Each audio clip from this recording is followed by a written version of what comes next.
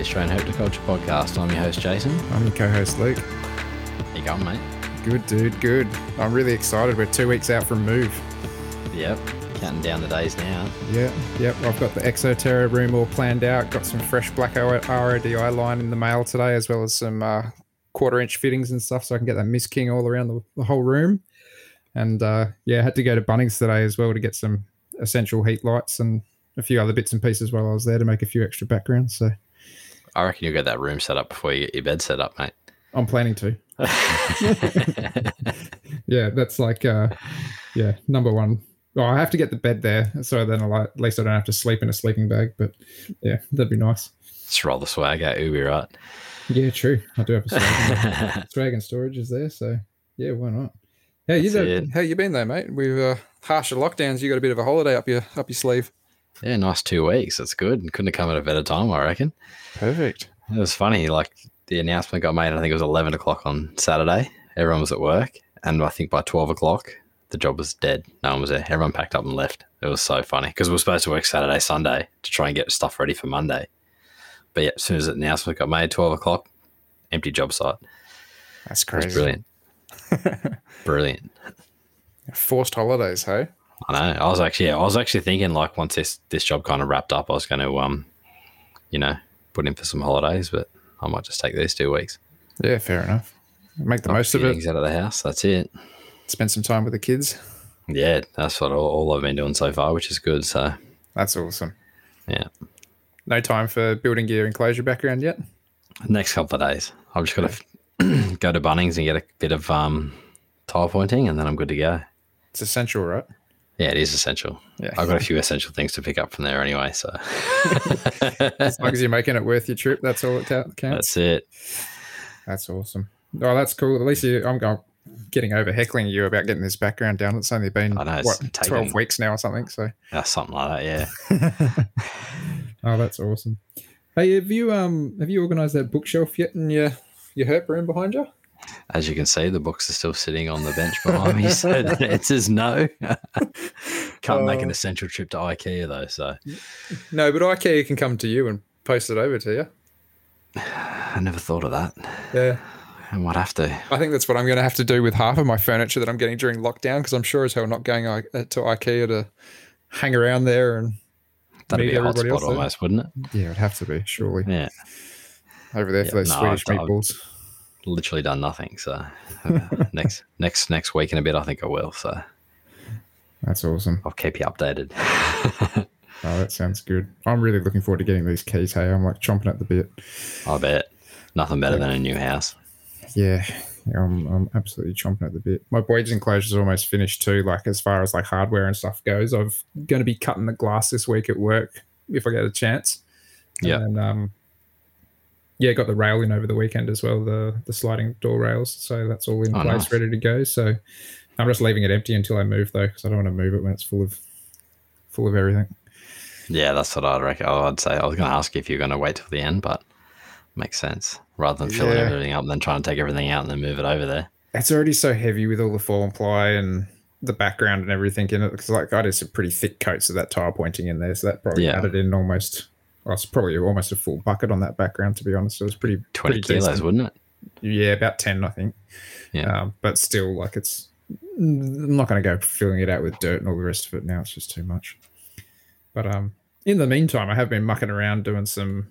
I did a new background inspired from Coop, but I started a background for my Oedura Fimbria.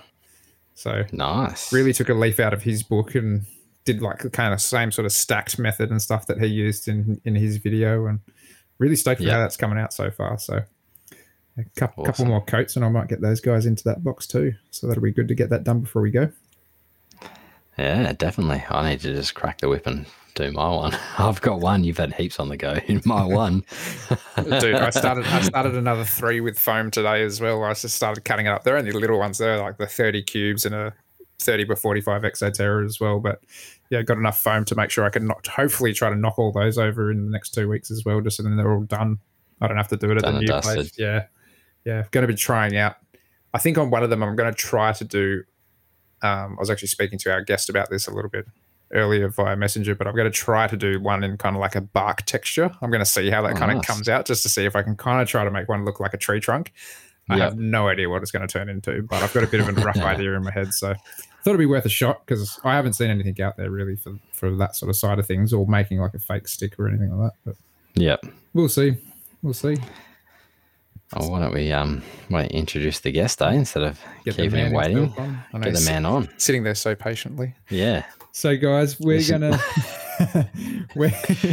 before we keep yapping on, we're here to introduce Mitch Hodgson from Weirdz and Beardz. Hey, mate, how you doing? I'm going good. I'm going very good. Thanks for having me, guys. Thanks for coming on. Yeah, it's quite exciting to be on. Big fan of the podcast. It's short but an impressive run so far. It's been consistent at least. So that's the first part. Most important part even.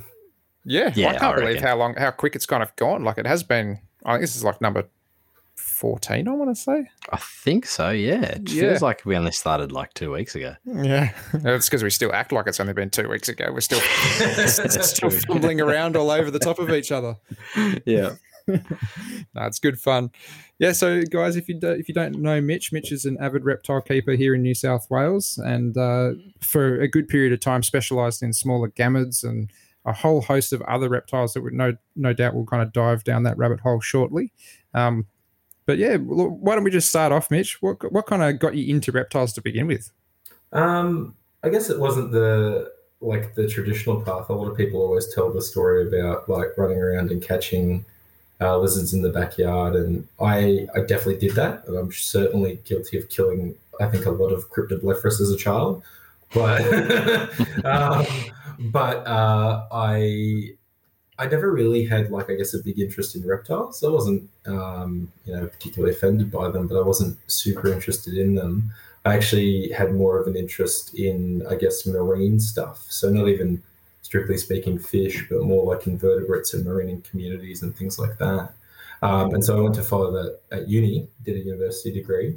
And then in my vertebrate course in my uni degree, we had this Swedish academic come out, and he was a really big reptile person. He'd done work with Rip Shine, and he'd done work with an academic at my uni called Terry Ord, who works on anole lizards, and just sort of gave that segment of the course. And he sort of really sold them as these really cool, impressive animals. And I was like, oh, yeah, this is pretty sick. So started developing that interest, ended up getting some pet reptiles, and then, ended up starting to go do more field work and research work in reptiles, which was quite fun. That's, definitely not your standard I liked dinosaurs as a kid story. But it's good. It's good to hear. It's good to hear a different variety. I mean, I definitely everyone's like, oh, I've been doing it for like 15 years. I was like, oh, yeah, cool. I've been into it that long too. Yeah, I want to say that you and I probably hit the scene at the same sort of time. I know Jason's been around probably a little bit longer into the reptile things, but I want to say, how long do you reckon you've been in it now? I think I've been in there maybe like 8 years or something now. Yeah, somewhere between, I think 6, 7, maybe 7, 8. I don't actually know off the top of my head. Well, I'll tell you what. Around 2014, just before, I think, just around. Yeah. Tell you what, though, the amount of knowledge that you've crammed into your head during that sort of short period of time is pretty impressive. Yeah. I mean, I have been paid to think about reptiles for a bit, so it gives you more time to cram knowledge in. Yeah, I suppose my paying reptile job's a little bit different to yours in that sense. Mine's just, how to look after a bearded dragon and keep it alive sort of scenario. So, No, I mean, still a good job to have and still fun. Oh, yeah, I'm not taking away from it, but it's just like that different aspect, I'm not out there learning Latin every day and looking at behaviors and stuff like that like you are. That's really cool. Butchering Latin every day. That's what I'm doing. Butchering it hard. I'm a good butcher. I think I've become an expert in butchering Latin, that's for sure. So when you did start actually getting into reptiles, what did you actually start out with? Like, what was your collection like back in the day? Well, so the first, non-typical pets I kept were actually hopping mice. So I got them slightly before reptiles. So I started going down that reptile tangent at uni. I was like, oh, these are very interesting. But I didn't really like the idea of the tank and like having to keep a heated tank and all that stuff initially, which is very funny in hindsight now. And so I, scrolled Gumtree here, bought some hopping mice. And when I went to go pick them up from the person that had them, he actually had a heap of snakes. And he was just a guy that had half a dozen pet snakes, wasn't trying to breed them, had these mice, wasn't keen on the mice. And from there, and so I kept them for a bit. And then I was kind of interested in looking around for some more. And I remembered all the snakes he had. I was like, oh, a snake would be cool. And my mum was like, if you get a snake, you're out of the house. So, that one. That's a I die. So I was kind of like, oh, and I sort of was like, oh, I'm going to get a reptile license too. And I sort of coaxed her and going, oh, so you come see all the reptiles, that'll be cool too. And we'll go get some more hopping mice from this guy. And so there was a breeder around the corner from ours that sort of, had hopping mice for sale and a whole heap of different reptiles and all these sorts of things. And so we went there, and I, sneakily pre-planned a good wad of cash to go buy something. And got there and was like, oh, wow, these are cool, and showed my mum, and she got really interested in them. And we were just looking around, and the person was quite open and showed us all the different species they had, gidgee, skinks, turtles, lacies, all manner of stuff. And in the end, we ended up leaving. We couldn't decide between Jackie dragons or mountain dragons, so I actually ended up with one of each. So those were my first reptile, or two of each. Sorry, one of each species. I got a pair of each. And obviously times have changed because both species went into the same tiny enclosure with a purple light bulb and a very small UV. And that's how I started in the hobby, like many other people. And now I keep them in very different enclosures. Yeah. Everyone starts somewhere. I still remember my first bearded dragon had the red infrared bulb in there, and, I look back at it and I'm pretty sure the UVB globe actually had glass in between the UVB globe and the dragon. So, we all, if you're none the wiser, how are you supposed to know until you actually do some research yourself and really start to understand stuff like this? Oh, absolutely. Exactly right. And I mean, and I hold it against no one. Like, I know everyone's like, oh, do your research. But it is challenging when you're not confident or don't have skills in evaluating different things. So you go online, you find maybe one or two hits, and you go, oh, cool, this is how you do it, and you take that as gospel. It's not a crime, but it's definitely a crime once you have a good reason to improve it and you don't. Like, you should be working towards a better option when you can. Sorry, you go. I was just going to say, I think anybody, anytime, like, we should all be striving towards better husbandry, no matter what level you're at. Absolutely. I mean, like, and it'll probably come up in conversation later, but I've got animals housed, not poorly. I think that it's adequate how they're housed, but they're not the way I want to house them. And so, for me, that's the next goal for those guys, is to move X species into X setup or vice versa. Yeah. I can always improve. But, all right. Yeah. So that was kind of like your beginning into the hobby was these. I have to say that is a couple of different species of dragons than what most people kind of get their initial run at. Like, usually it's pygmies and centrals and maybe some central netters or something like that. So that's pretty cool to hear a couple of different. Well, as I said, the next one after that was central netters. Went the other way. They are a cool little dragon. If I was going to get into dragons properly again, I think that would be. Well, properly again, if I was going to get into dragons like little gammas, then I think that'd be where I'd like to go, something like the central netters. I reckon they're quite cool. Awesome. So where did you kind of go from there? Like, did it kind of turn into a bit of a rabbit hole like most of us, where you started kind of stamp collecting, so to speak? Yeah, absolutely. Like, I in hindsight, I definitely think it was, I had like weird competing motivations for why I wanted to do it, but definitely there was a stamp collecting aspect to it. Yeah. So, like, and by weird competing motivations, I mean, as I got more species and, people, got confident with how I was keeping them and I could breed some things that people weren't really breeding that often, people started, giving me things that were thinner and thinner on the ground. So, like a lot of dark peripheral. The person I got them off, Tyson, I was harassing him for about 3 years to get those guys. And then I eventually finally got them and I was so excited. And then he ended up moving for work. And got rid of everything, and they became so hard to find again. So I ended up with them, like the last ones, or some of the last ones I knew of. I was just motivated to like keep them because I needed to make sure that people could keep these dragons. And so it changed the sort of motivation behind it all. But that's a bit further down the track. I probably jumped forward a bit there. Ultimately, though, like, it just sort of started exactly like as you said. I got the first two lizards because I couldn't decide. and I got some central netteds. Then I actually, started saving up again, and I bought some painted dragons, and just sort of slowly spiraled out of there. And you get to a point as well, like when you've got a lot of different species, and I know, you and I have done this in the past, Luke, and other people do it as well.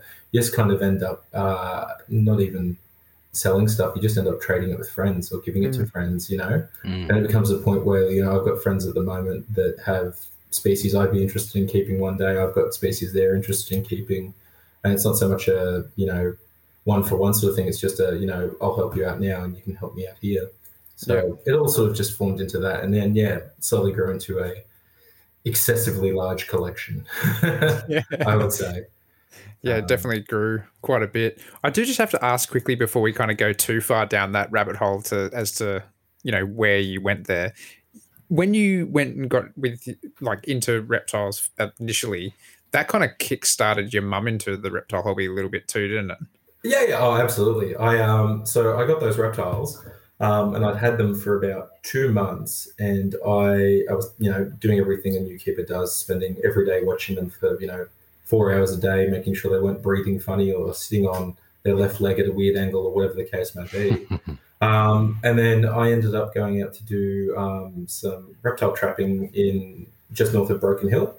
So I went away for 2 and a bit weeks around, late 2014. I was out doing trapping there for 2 weeks, and so my parents were taking care of them for me, and in that time they got very attached to them and thought, oh wow, this is really cool. And then just sort of, my mum got quite interested in keeping reptiles as well, and she ended up getting, her own bearded dragon. She had has a couple of central bearded dragons, a few geckos now. So she has a pair of Castellanaui, the northern velvets. I'm sure Luke's very familiar with those, and probably Jason too. Actually, gecko people, finally. She got a pair of those. She's much more. She didn't go down the crazy spiral, but definitely her interest's been very helpful for me when I need to toddle off for field work, and she can help take care of things, which I'm very grateful for.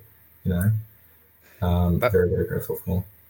It's really incredible because more often than not you kind of hear it the other way around, where the parent got the child into reptiles, not kind of like a joint effort where you both kind of fall in love with a new passion like that. So that's something pretty cool, and it's pretty cool to be able to share that with your mum. Oh, absolutely. And I wasn't kidding initially when I said my mum despised snakes. She came from an upbringing where I guess snakes were very much maligned. She lived in regional areas for a bit. And every brown snake was out to kill you, and all that sort of stuff, and had a complete, and I would say probably phobia. I'm sure there's degrees of it, but she got very uncomfortable in spaces where snakes were. If there was one in an enclosure or something like that, she just really wasn't comfortable. And now she's got her own snake essentially, so. Ended up getting a children's python, and slowly it's morphed into her children's python. Slowly it morphed into her children. Yeah, so and it was just one of those things. I guess as a lot of people that aren't allowed snakes do, they buy one, keep it quietly until it gets too big because it's a carpet python, and then you have to move it somewhere where it's got space to move, and you have to declare you've got a carpet python. Not that I'm promoting that to anyone listening. And then suddenly, it was in my parents' house. It's in sort of a main space, so you've got to just walk past it all the time. And just seeing the fact that it wasn't a sociopath that was out to kill you every day, didn't just strike at every opportunity it had. It wasn't nervous, it was just a captive snake that is chilled out and sluggish like most of them are, or most captive pythons are. Really sort of desensitized her to it. So she's not in love with snakes now, but she's definitely, much better with them and can handle them now, and all these positive things about them. So that's awesome.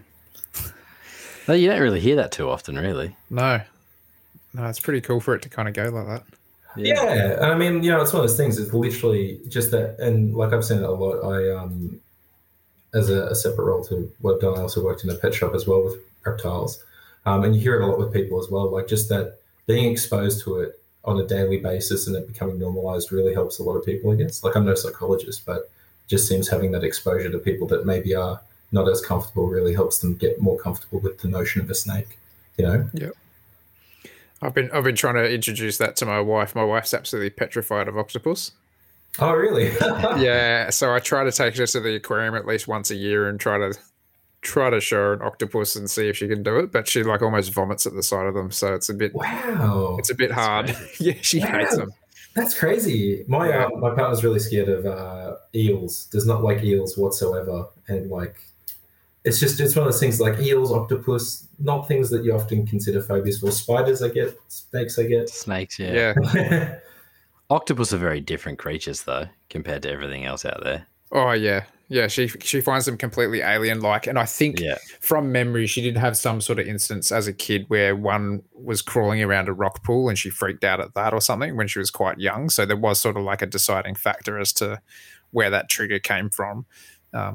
I can kind of use it to my advantage sometimes, though, because if she ticks me off or something like that, I quickly send her some video links to watch. And then I sleep in a different bedroom. But yeah, anyway, that's a different story. That'll be your hurt rooms in the new house. Yeah, mate, got the swag already. I can do that. That's an option now. I got 2 rooms to choose from. Exactly. Nice and warm, too. 2 dog houses. Yeah, that's right. That'd be horrible in summer, though. The dog house and the lizard house.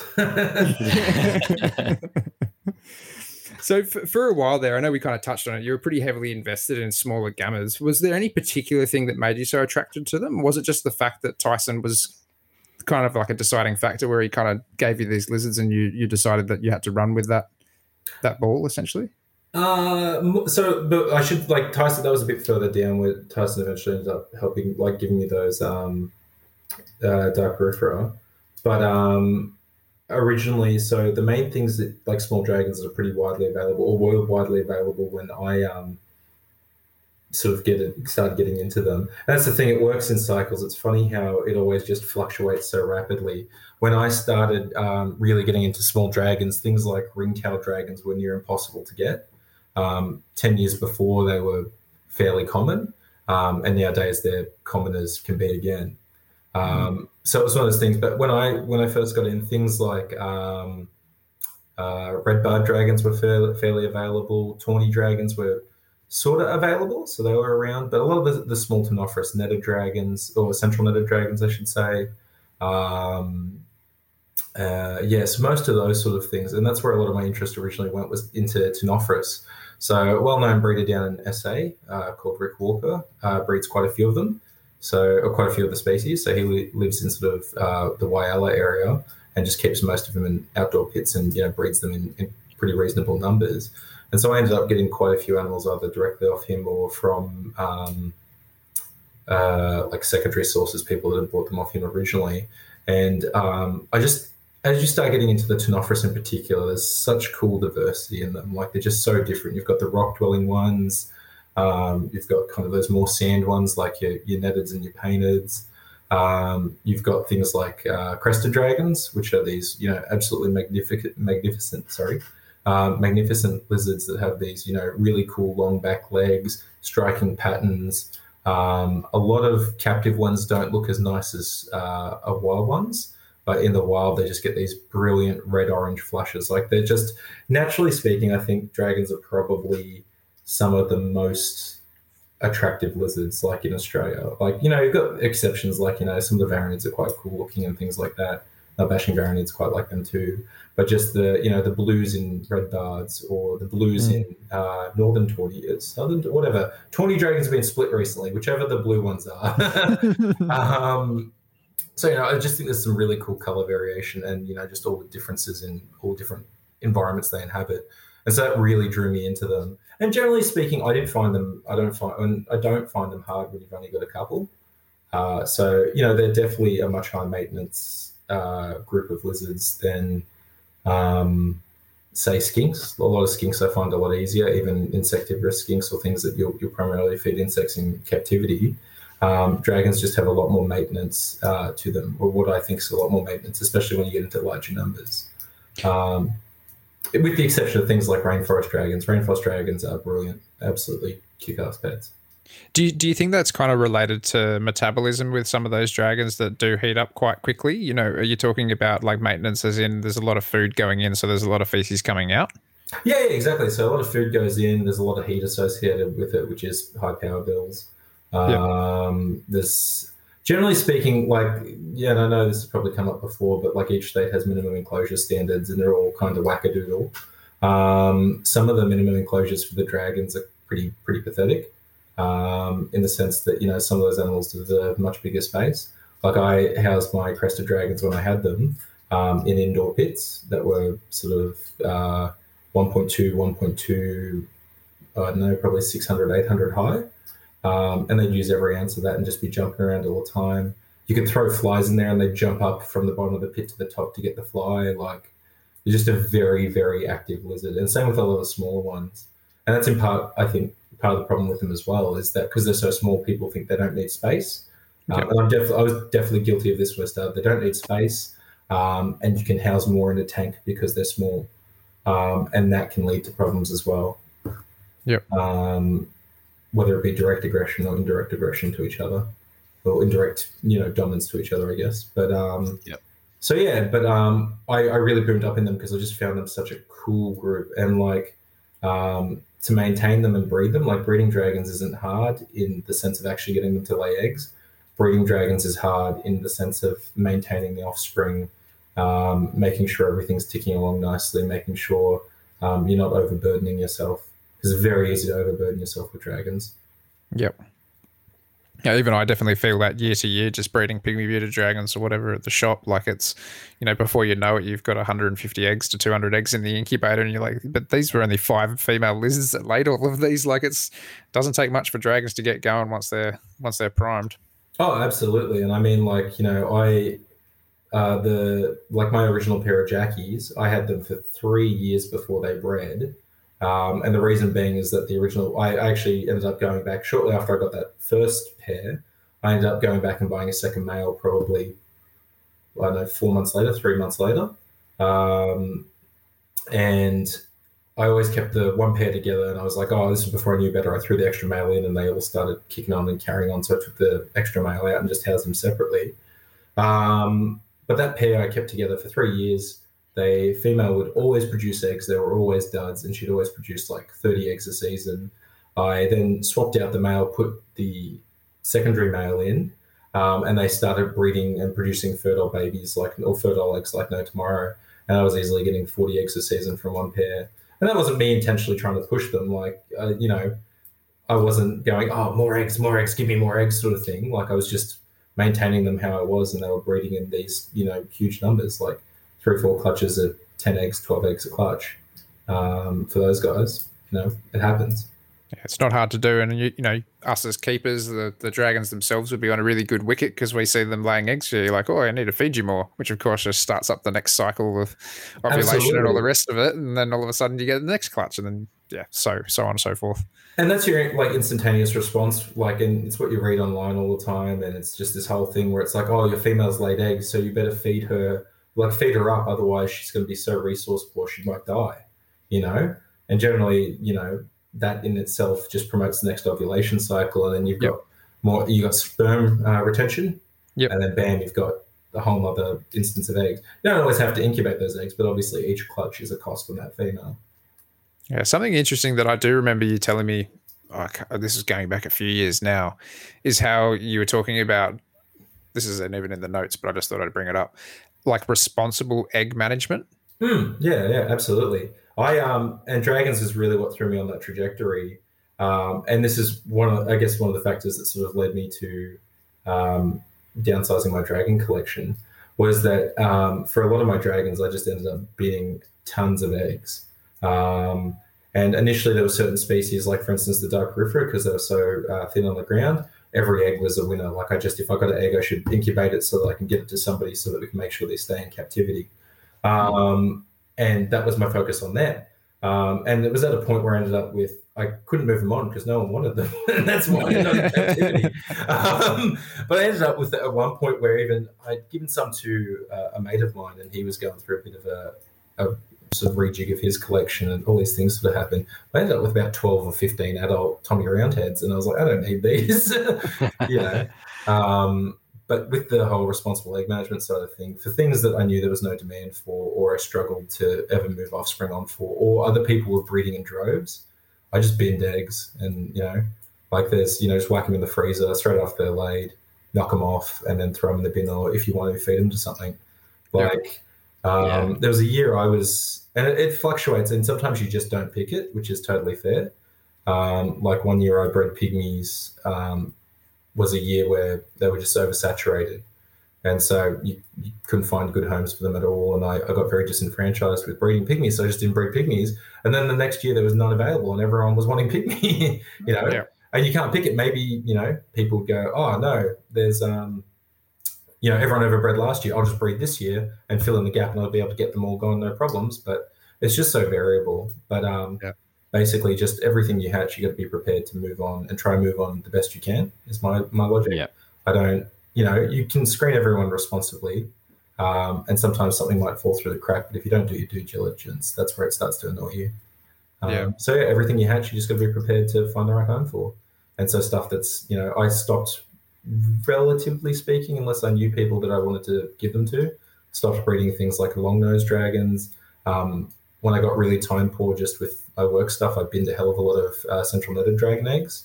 And it's not so much that I couldn't find homes for those, it's just that the time in finding good homes for those was going to be too consuming on me. So I could easily just move them on to someone and they could, kill them all in a week. And I could get my money, but, it wasn't, I wanted to take time, actually selecting the person. So yeah, it's just about, making the call as to what you're breeding, whether there's a place for it and whether you can find a good home for it. Because you'll always be able to find a home, whether it's a good home or a crap home is a different question though. Yeah, that's exactly right. That's one thing a lot of people don't really think of, is doing that with the eggs. Everyone just kind of gets eggs and incubates and gets all these hatchies, and then they end up with all these hatchies they got nothing, they don't know what to do with. So it's actually a good idea. It's one of those things that I kind of found in the python world. Like I kind of started breeding a few pythons for a couple of years there, and then realizing how hard it was to sell pythons because pythons were everywhere. I'm like, why am I bothering doing this? Like if I want to breed something and have a bit of a kick, I should be doing something that's a little bit more left of field, and hopefully there's somebody that wants it. And it's so much easier moving stuff on when you do have that to responsible homes. And I mean, it's a flip side. Like when I sort of say that to people, I always add the sort of added thought or additional thought that I still think we shouldn't be like pushing people out that are wanting to just have the fun of breeding. Like I think everyone that breeds animals, it's such an enjoyable experience.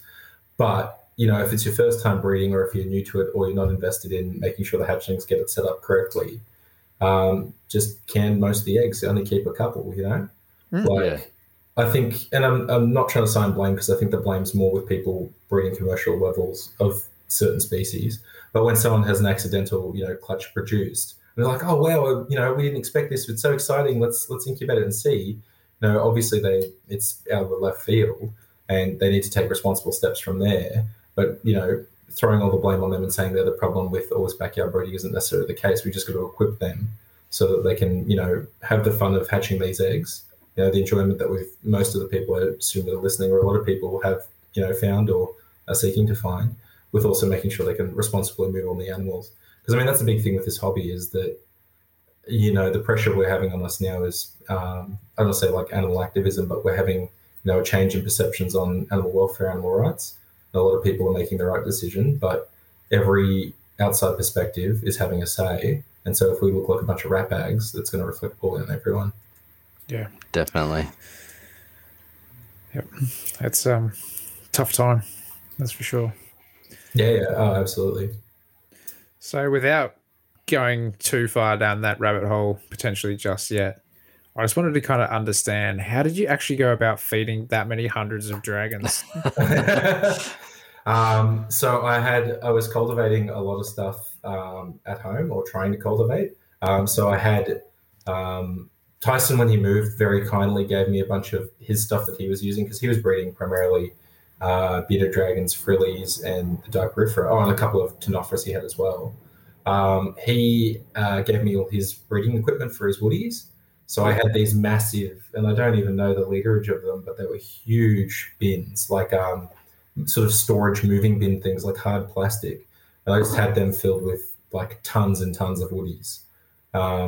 And every winter they get invaded by German cockroaches, and I'd have to deal with that, which is another reason why I got over them. But also, I was cultivating black soldier fly at home. Yep. So they're fairly easy to cultivate at home, even things like, you can even do house flies to a degree. So I just throw something in the corner of an enclosure in a little cage, it'd attract some flies, they'd pupate, and then the animals would just eat the flies. Like I did that with the cresteds in particular. And then, buying crickets, lots of crickets. I probably bought Karen at Biosupplies a new car. You and me both. Yeah, thanks, Mitch. That's an awesome one. Oh man, the one thing that I hate about crickets is, like, as much as I love the chirping, moving into a set of apartments, I'm not looking forward to having that chirping in there with me. Not for my sake or my wife's sake, but just that kind of back of your mind, whether somebody's going to be hating down on your crickets. Yeah. Some people are totally unfazed by it, and other people just have conniptions. They're like, I'm out, I'm done. Why did you do this to me? Yeah. I'm kind of in two minds. I reckon I'm going to just try to breed like woodies for the larger animals, and then just try to buy in small crickets that kind of haven't hit that chirping stage just yet, just to kind of keep the noise to a bit of a minimum. But anyway, I'll see how I go with that. Did you have to actually, like, because you didn't breed centrals so much, did you? It was more all these other species. I bred centrals a couple of times, and being totally upfront, when I did breed, I only bred small numbers. Like I would have bred probably 20 a year, and that was mainly from my mum and I really wanted to try breed really colourful mutation ones. And every male we had was just useless. We had these 3 stunning females, paid an absolute mint for them. This was very early on, sort of thing. And every male we ever got, one of them had like a dud eye. So it's like head was deformed probably because it had been, X number of generations inbred. Another one ended up actually being like hermaphroditic. So it had hemipenes, and you could lift up the tail and see the very evident hemipenes. And then it laid a clutch of eggs one day, which explained why all these random... we had there was one time where there was just this clutch in the enclosure, and we couldn't figure out where it had come from. We were like, what, didn't she lay last week? Like, what? And I was like, oh, maybe she sat on more or something, but it was like, another 15 eggs or something. I was like, Jesus, where was she putting them? And it turned out it was, the male, or the animal had, produced the eggs as well. So, it's now living with a family friend up in Darwin. He moved up there, and so I've got a couple of centrals, but the one pair that we've had for years now, when they do breed, I generally speaking just move them onto a pet shop I know that I trust will move them on quite responsibly. And even then, if it's not, there's years where I just bin the eggs, and it's not like we're chasing money for them or anything. It probably costs more to raise them to that size than not. Exactly. But we don't really breed them. It was mainly for everything else. And the problem with that is that everything else needs small food. So you can't just have large woodies. You've got to go through and sort them into small sizes and all that sort of stuff as well. I got really burnt out on small food animals recently. I think I was talking to you about this, where I had the bearded geckos and the Latoria bicolor and the critter and all these sorts of little frogs and things like that getting around the place. And man, I got overbuying a full bulk of extra small crickets only for them to be small crickets within a week. And then all of a sudden they were useless to me, and I had to raise them up to be bigger so I could feed them to other animals. Yeah, that was nightmare. I feel your pain. I even went through a stage of breeding fruit flies, wingless fruit flies, and that was going all well and true until they got too hot, and then all of a sudden they all got their wings back and flew out of the tubs when I opened them. I remember you mentioning that there was ages where I was trying to find wingless fruit flies. I was like, oh, this would be so cool. Because the big thing I wanted to do as well, and still try to do, or still do, I should say, is give dietary variety. I think it's important. Yeah. We all have our staple foods that we rely on, whether it be woodies or crickets usually, or some people do. I tried, and I still do for some species, keep on a lot of black soldier flies as their staples, just because they're cheap, super healthy, relatively speaking. And so, there's certain things, but dietary variety is going to be the biggest thing. Are you able to kind of just elaborate on how you actually go about culturing your black soldier fly larvae? Oh, it's super easy. It's literally just like a compost.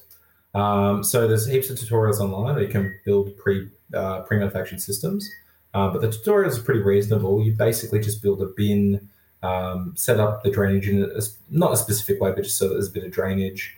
Have a exit tube, so a tube that the mature larvae can come out of. And then the hardest part's probably just the trial and error in making sure that the composting unit internal component isn't too dry or too wet. If it's too wet, you have problems. If it's too dry, you have problems. And so you've got to kind of get a feel for that. But come summer, so spring, summer, and probably a slight bit into autumn, you just throw your kitchen scraps in there, they convert it, and you get, I was getting half a ice cream tub of soldier flies out of that at its best. And I even got to the point where I was going to my dad's coffee shop around the corner from my parents' place. I was actually getting the bags of spent coffee grains and just throwing them into the black soldier fly unit, and they were just composting it all. Yep. But I stopped that after their dog got into it and shredded the bag of coffee through the backyard. That would have smelled brilliant. Yeah. So I mean, but and there's a lot of stuff online. For anyone interested, there's a YouTube tutorial by Costa. Costa from Gardening Australia. He does one how to make it at home. Yep. And it's all stuff, and they give you the products from Bunnings to buy. So and they've got a product list that you can download as well. So it's literally putting fish in a barrel. You just need the space, and in Sydney, you can only do it during the warmer parts of the year. I'm not going to lie, I have seen that video from Costa, and it is something that I have been considering, especially, moving out and bills are getting a little tighter and stuff like that. I thought during the warmer months that might be something handy, in particular for dragons. Like my frill neck consumes a lot of food, so that might be kind of good for him to, have something else that's a little bit more free. And, you're doing your part too by composting, so it's kind of a win-win, really. Oh, absolutely. And I mean, I was keeping Jackies pretty much on those for ages. Burns, you can keep Burns dragons on that as a staple. Beardies, if your beardie likes black soldier fly, like central beardie, it's, you've got to regulate how much you give them, because they'll gorge themselves if they're really into it and then just spew it back up. Yeah. So, it's one of those things that, there's a few things that won't take them. There's a few things. So I find netted dragons that can be hit and miss between individuals. Central netteds, that is. Western netteds refuse them. When I kept Western netteds, they absolutely despise them. Long nose like them. Diaperifera dragons like them. It just comes down to the individuals, and it can be quite variable. But they're an excellent. They're cheap. Buying them in bulk, you can get a kilo for $40, and they're all sustainably produced. So they're actually quite a good feeder, as long as you can make your way through that volume, and you can, you can make your way through that volume, and your animals will eat them. How do you find your skinks and varanids and stuff like them? It depends on the animal. Varanids are very hit and miss. I've had a Cordo eat them. I've had Barichi eat them, baby Barichi. I don't think my King Oran have ever touched them. I'm trying to think what else. Yeah, that's probably most of them. Varanids are a bit hit and miss, and it depends again on the skinks. So I have panther skinks, and they eat them. Depressor, I've never seen eat them. So I've got Depressor, I've never seen them eat them. Geckos won't touch them. I've never had a gecko I can recall eating one. Yeah, I've tried a few times, but they just don't seem interested. Just on dragons that will adore them. Angleheads will absolutely adore them. Boids can be hit and miss, but I find they're such a good staple. It's one of those things where you can just sort of, you've got to find your individual animal. Like each animal's different. There's broad trends across species, but you just find what your individual animal's into. And then you can there's easy ways to do that. Most pet shops sell them these days too, so you can kind of get a couple of little sample tubs and see if they like them before you go setting up a elaborate black soldier fly farm at home. Exactly, yeah. And I mean, I should say as well that the sample tubs are quite mostly priced for what you get in most places. And you can also, the soldier fly farm, when you set it up, is pretty cheap. Yeah. It's something that I want to do as well as a little earthworm farm, especially having Boids and stuff like that. It's just... Yeah, I've got a little earthworm farm going now. It's going awesome. Your son hasn't been getting into it too much? No, every time I go to the front, he loves it. I've got to open it up and he sees all the worms. And no, it's good. It's good just to do something with all the food scraps as well, because usually they just end up in the bin. So yeah, better than landfill. That's right. You're kind of doing your part. So yeah, that's it. That's really cool. I mean, I absolutely hate breeding wood roaches, but it just seems to be an absolute necessity. You haven't developed any sort of allergic reactions or anything to them yet? No, but so I remember speaking to you and you started having your reactions develop, and then another friend of mine as well started developing reactions quite seriously, and actually ended up going into, I think it was anaphylaxis. Like he had some serious reaction and needed to go to hospital because he just couldn't breathe.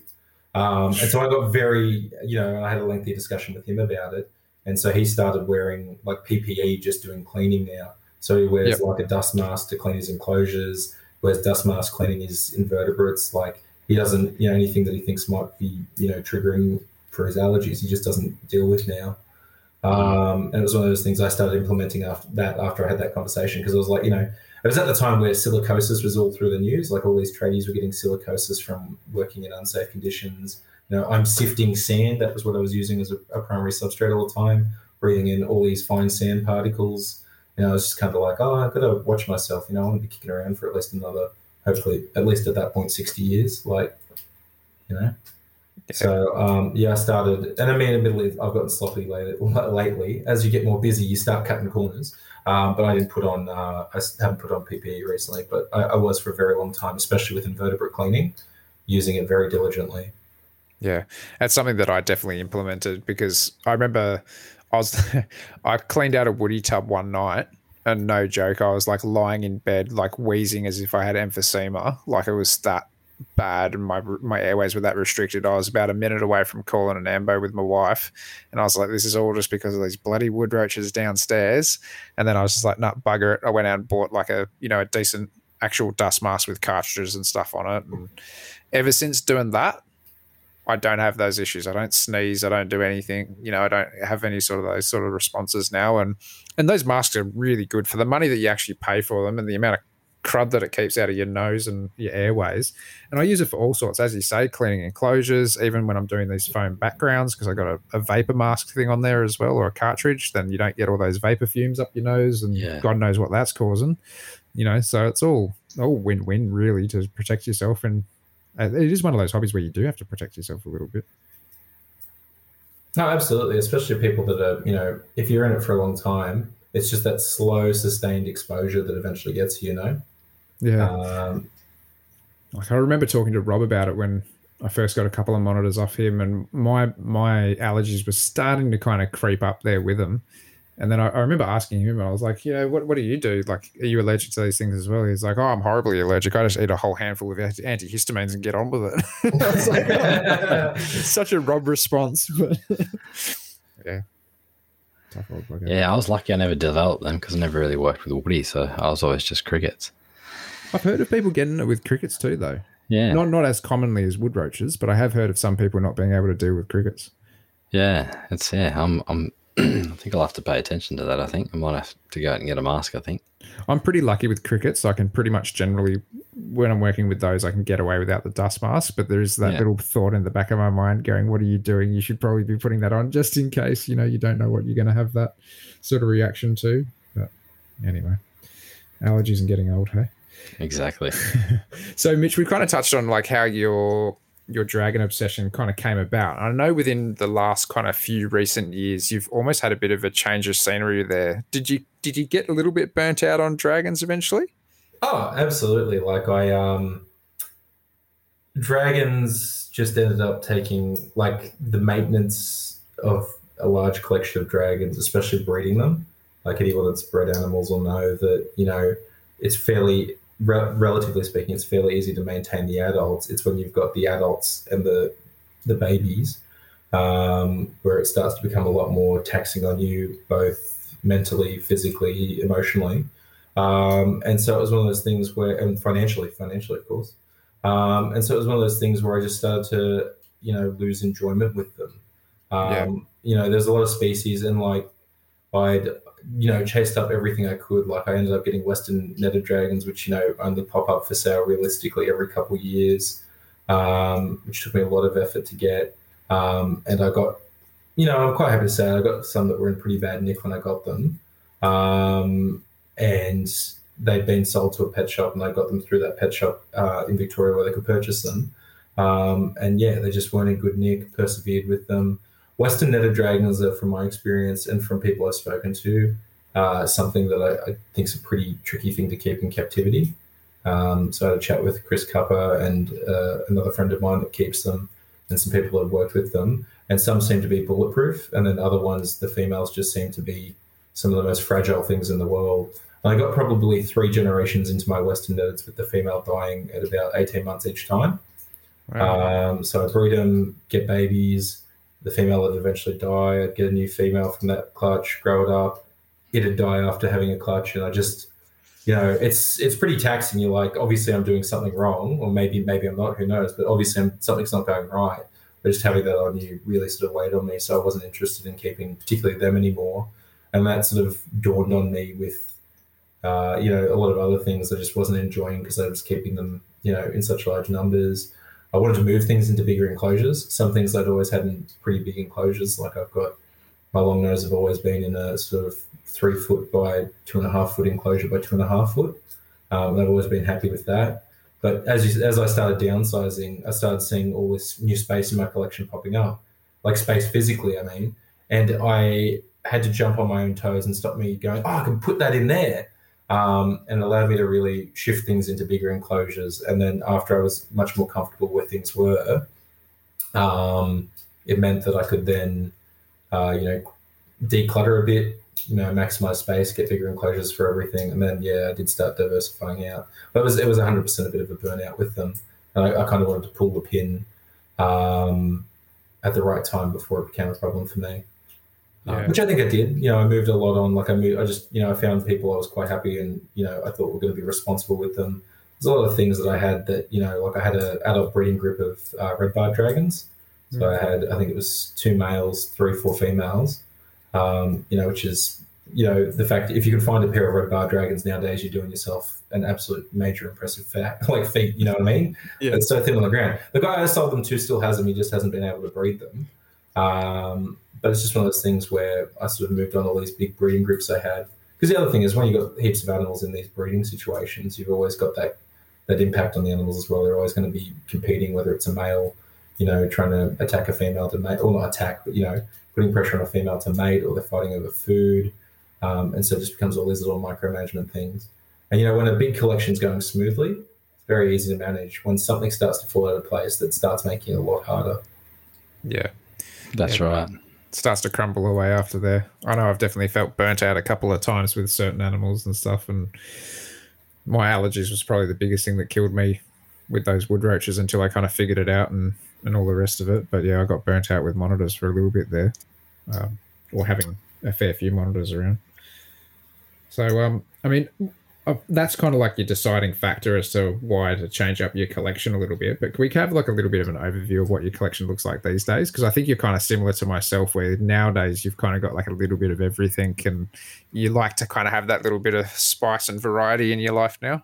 Yeah, absolutely. I mean, probably dragons were what I sort of presented to everyone the most. That's what everyone familiarized me with, or thought I was about, I should say. But I've definitely always had a bit of variety here and there. Like, I kept thick tails years ago, and then got rid of them because I thought they were the most boring animals in the world. And it's because I was just keeping them in a fish tank with sand and a water bowl.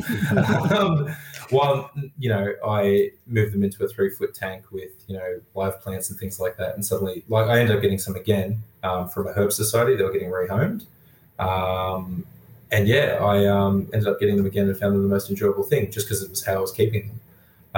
But I've always kept a bit of diversity, but nowadays it's definitely moved into. I've had Cunningham skinks for like 5-6 years now, and I've always just liked them. I've always found them, a really charismatic, fun little species. So I ended up getting king skinks as well. So I quite like the king skinks, and then I ended up getting some depressor. So ended up getting depressor.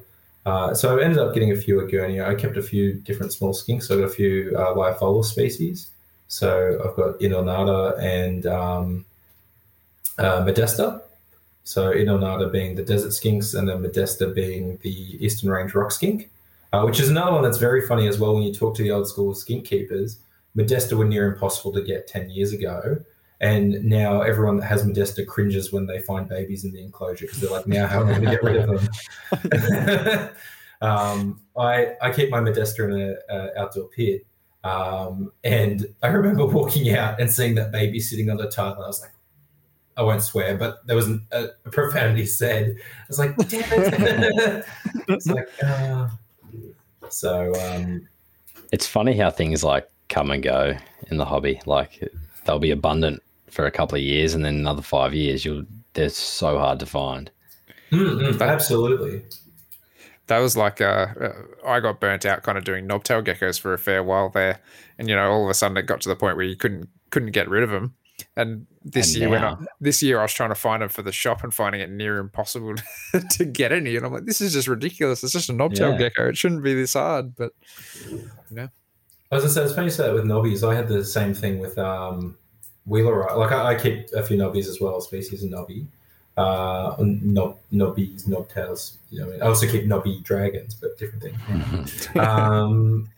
But yeah, I've just been binning Wheeler eggs left, right, and center. I probably incubate one clutch a season, and it's usually because someone's asked me for them. And then when I eventually get around to saying, "Hey, do you want these Wheeler?" they say no, and I have to deal with advertising them. So yeah, I've just been binning them willy-nilly. Like as long as the females are in good health and the animals are in good health, if they lay eggs, I just toss them because I don't see, for me at least, value in breeding them. Other people certainly do and enjoy it, but that was actually one of the species that when I went to the expo, I was like, if I find a pair of Wheeler, I'm like down to get some Wheeler. Oh, really? I haven't seen them around too much. No, they were one of those species that when I first started getting into knobbies, I was like all about them. And then I didn't have great success with them, but they're one of those animals that I'd love to just set up in like a mad bioactive arid setup and just do them justice in something like that, So my Wheeler I ended up getting a pair from an expo, and then I sold them to someone. And then about 12 months later, they were like, "Oh, I'm going to be getting out of my collection. Would you like to buy some of my animals? I'm looking at trying to move them on in bulk, pretty cheap." And I was like, "Oh yeah, what you got?" And then that's where I got advertised the depressor. And I was like, "Oh yeah, I'll take some depressor for sure. I've wanted to keep them for a while. It was from a fairly reputable person, so I was like, yep, no problems there." And I was quite happy to go forward with it. And they're like, "Oh, if you're going to take the depressor, you're going to have to take all these hatchling Wheeler from your pair. I've already sold the adult breeders. We're going to take these 6 hatchlings as well." And I was like, Yeah, I don't even care if I wouldn't breed something like that. I think they're just such a fantastic animal. And I think they're completely underrated. Like as far as knobbies go, you always get people looking for smooth knobtails and the big rough knobtails, but not really the small roughies. So I mean, it's one of those things like Wheeler, as you guys probably are aware, went through a split 12-ish months ago. Yep. And Cinctus is the one that pretty much is predominant across the hobby. There's probably a few true Wheeler there.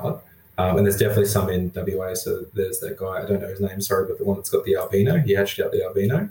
Yeah, I saw that. Didn't even see that. There you go. Yeah. But it'll be one of those things where it's like when true Wheeler start hitting the East Coast, is there going to be this sudden fad in true Wheeler, even though like to the everyday punter and most people, they look pretty similar. Like, do you really care that much of a difference? Yeah. So it'll just be interesting. But you're right. Inherently, like as a species, they are very fun. Yeah. If you want some Wheeler, I'll sort you out this season. Just please take them. Don't set me up for No. I'd take them. If you're offering, I'll take them. I'll find somewhere. I'll hide them under the bed for my wife. Once I run out of room. No, I absolutely love those little geckos. And that's one thing that I was on the hunt for pretty hard, actually, between them and depressor. But I think hopefully you're going to plan. I think I might be able to be doing a trade with somebody with depressor this year. So, oh, excellent, good stuff. Yeah, hopefully. But yeah, keep me in mind too about those because I think that's pretty much like the one skink to rule them all for me. It's just like the Gill and I version of a skink. So it's right up my wheelhouse. The true brown depressor, the most good, the best of the depressor complex. The 100% best. Bugger those brick red ones. They're cool, but they're not as cool as these little brown turds that climb into trees. Oh, the little brown ones. Like I had a friend that had Epsisolus and also true depressor or real like depressor. And I've only ever had depressor. And when you see Epsisolus, they're just such big, chuggy nugget of a things. Like and their heads look funny compared to the like actual depressor. And so it's kind of like, when you see them together, like they look cool in photos, but I love the actual depressor. That's so much more impressive, especially when they get silver, when they've got that beautiful silver color to them. They're so cool. Does that seem to be kind of like a seasonal shift that you find with them? That they get that color? Potentially. So mine, I've always had one that's had a more prominent so one of my females has much more silver on sort of her head and her neck and sort of upper shoulders. But recently while I was doing a winter health check, so I've got like a little rock pile in there for them. And I pulled them all out to have a look, and she was like just stunning. Like I took a photo and put it on, like took a photo of it and put it online, and it just didn't capture how amazing she looked in that color. And it could be seasonal, but the other thing that I think might have contributed to it was I've actually put a metal halide on them. So just a more bright white, high intensity sort of light. And I wonder if that's contributed as well. There's no way of exactly knowing, but it could be either of the two, if not something else. I think that's something that's really underused in captive husbandry is actual natural daylighting for a lot of these animals. Like regardless whether you got plants or any of that garbage in there, either not garbage. I'm a bioactive fan, so but like it's about actually providing different sort of light spectrums for the guys that you're keeping. And things like those 6500 Kelvin lights or those really high white lights. They're actually really good for things like pupil dilation and stuff in the animals as well. So it's Well, as I say, like I've one of the guys there's another keeper that's very much into dragon lizards. His name's Mark Walker. If you're on the Gamid page, the Australian Gamid page, you'll probably see him comment quite a lot. But I've been having chats with Mark about a Gamid husbandry when I was really into them. And one of the things he pointed out and we had a big discussion about was that visual light, and it was something he thought was contributing to a lot of the success I was probably having in breeding some species that are less commonly bred or like much harder to get consistent breeding out of. And it's because the main room I had them in, or have them in at my parents', is filled with skylights. So I get natural daylight, and I've always kept them under that sort of natural daylight cycle for the entire time I've kept them. And, definitely, that photo period sort of, and like circadian rhythms as a whole, are very much tightly linked with what most people sort of coin as stress hormones. So it wouldn't surprise me if there's some sort of, and those stress hormones, at least I've seen an example of it with elephants where they're very tied with reproduction. So it wouldn't surprise me if those really stable light cycles and natural light cycles and that daily uptick and downtick have a really important role in regulating the health and well-being of animals beyond just super intensity UV 10.0 coming on during the day for 12 hours or whatever. Yeah. It's also I want to play around with UV a little bit more and not actually just put it on for that long. I want to kind of put it on for different time cycles, so it's almost 3 hours on, 3 hours off, 3 hours on, 3 hours off sort of thing, just to kind of give the animal an opportunity to have that downtime in between. I think a lot of people actually overcook their animals in UV as well. Oh, 100%. And I think I was guilty of doing that with when Arcadia first came out in Australia. So probably one of the most well-known brands of T5 lighting. So first it was Zoom Med that had products here, and they had this really stupid fitting that no one liked and was completely unusable and expensive and horrible. And then Arcadia came out and brought out what is that modern sort of rebranded version of a hydroponic fitting. Yep. And that's where it sort of game changed here in Australia with so many people jumping on board with T5. And the problem was that a lot of people here just knew it was the best and could see these changes in the animal, but they were all going, oh, more UV is better, and just putting 14.0s in 45 centimeter tanks with, bugger all cover. And I 100% was cooking the crap out of some of my animals, I regret it. Even beyond that, before I was using T5s, I was using mercury vapors. And the person that I was getting them off was telling me they were this product, they just had them rebranded, it was totally fine, blah, blah, blah. And when I ended up actually buying a UV meter, it was off the charts, and it made me think, oh my God, is there UVC under this? Is it short wavelength UVB? That's also not good for animals. I'm sticking my hands under these as well, talking about PPE and protection, dealing with this UV light. It's all damaging radiation. And here we are keeping animals under it for 12 hours a day, if not longer sometimes, or putting our hands under it and getting, exposure, which isn't healthy. Yeah, it's kind of crazy when you think about it like that, isn't it? I've been meaning to bring my UVB meter home from work for a little while now, or borrowing the one from work actually, just to kind of test out some globes. So, I mean, apart from like we've done a lot of lizard talk, I know that you actually keep a lot of snakes these days as well, don't you? Yeah, not tons. I mean, it depends how you define a lot, I guess. So yeah, I've had a carpet python now, a diamond, for five-ish years, I think, maybe longer. I've got a children's python that I've had for a while now as well. That's your mum's, isn't it? Yeah, that's the one that's sort of become mum's now.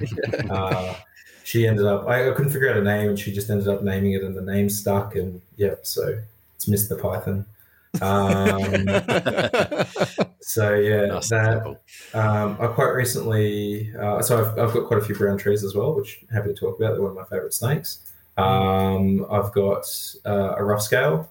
Awesome. So yeah, I've got a rough scale. It was quite funny actually. I'd spoken to someone. I got it from a zoo. I'd spoken to someone at that zoo about it, and they're like, "Oh, we've got all these baby roughies that we're going to keep a couple for ourselves just so we can top up our display in case one of our animals dies, and we've got a few other zoos that are interested in blah blah blah." And then COVID came around, and zoos were just offloading all the spare animals. So I was like, "Oh, finally, I can get one of those roughies." 2.5 years later, because they were like, "Oh, we might be able to sort you out for one," and nothing ever came of it. And then 2.5 years later, I ended up getting this roughie. So I was quite happy with that. And then I also have a single Devise banded snake. That's cool. Nice. Yeah, so that's Dennis the Devise. I love how you got heaps of funny names and stuff for a lot of you guys. Like, don't you have Felicity the Felicipodia and stuff as well? Yeah, so it's Felicity and Felix the Felicipoda. Not quite a cat, but same sort of thing. What else do I have? I've got Crumple Stiltskin. That was Crumple. He unfortunately died, but that was my original Jackie Dragon. So that was Crumple Stiltskin. I'm trying to think of other names. One of my Barichis is called Big Unit because it was just massive when I got it. Like, it was so obese. So yeah, that was Big Unit. They're all. I've named my King Skinks are named after the Wiggles. So the female is like the new Wiggles. Sorry for anyone that's a fan of the old Wiggles. But the female's got a yellow color to her, so she's Emma. And then the other one's just called Lockie because that was who was married to her at the time. So Emma Lockie. What other names I've got? One of my female Sangone is called Minnie Mouse because she loves mice. So it keeps entertaining. I think you got to have a few names kicking around, just for a bit of a laugh or whatever like that. Like I've got Severus Snake. I don't even know what else I've got, but yeah, Severus Snake was one of my ones that. My first one was called Dexter. Dexter, I like it.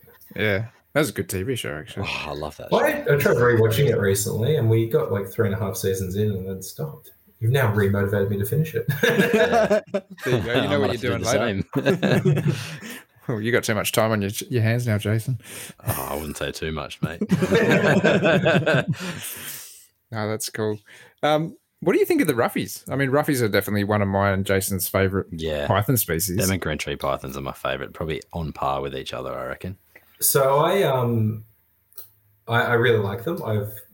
I was very cautious and am very cautious not to try and get into like a snake rabbit hole like I was with Dragons, yeah. And I mean a rabbit hole in general. Like, my position has definitely changed through time. I was, living at home. I didn't have, the bills I have now to pay.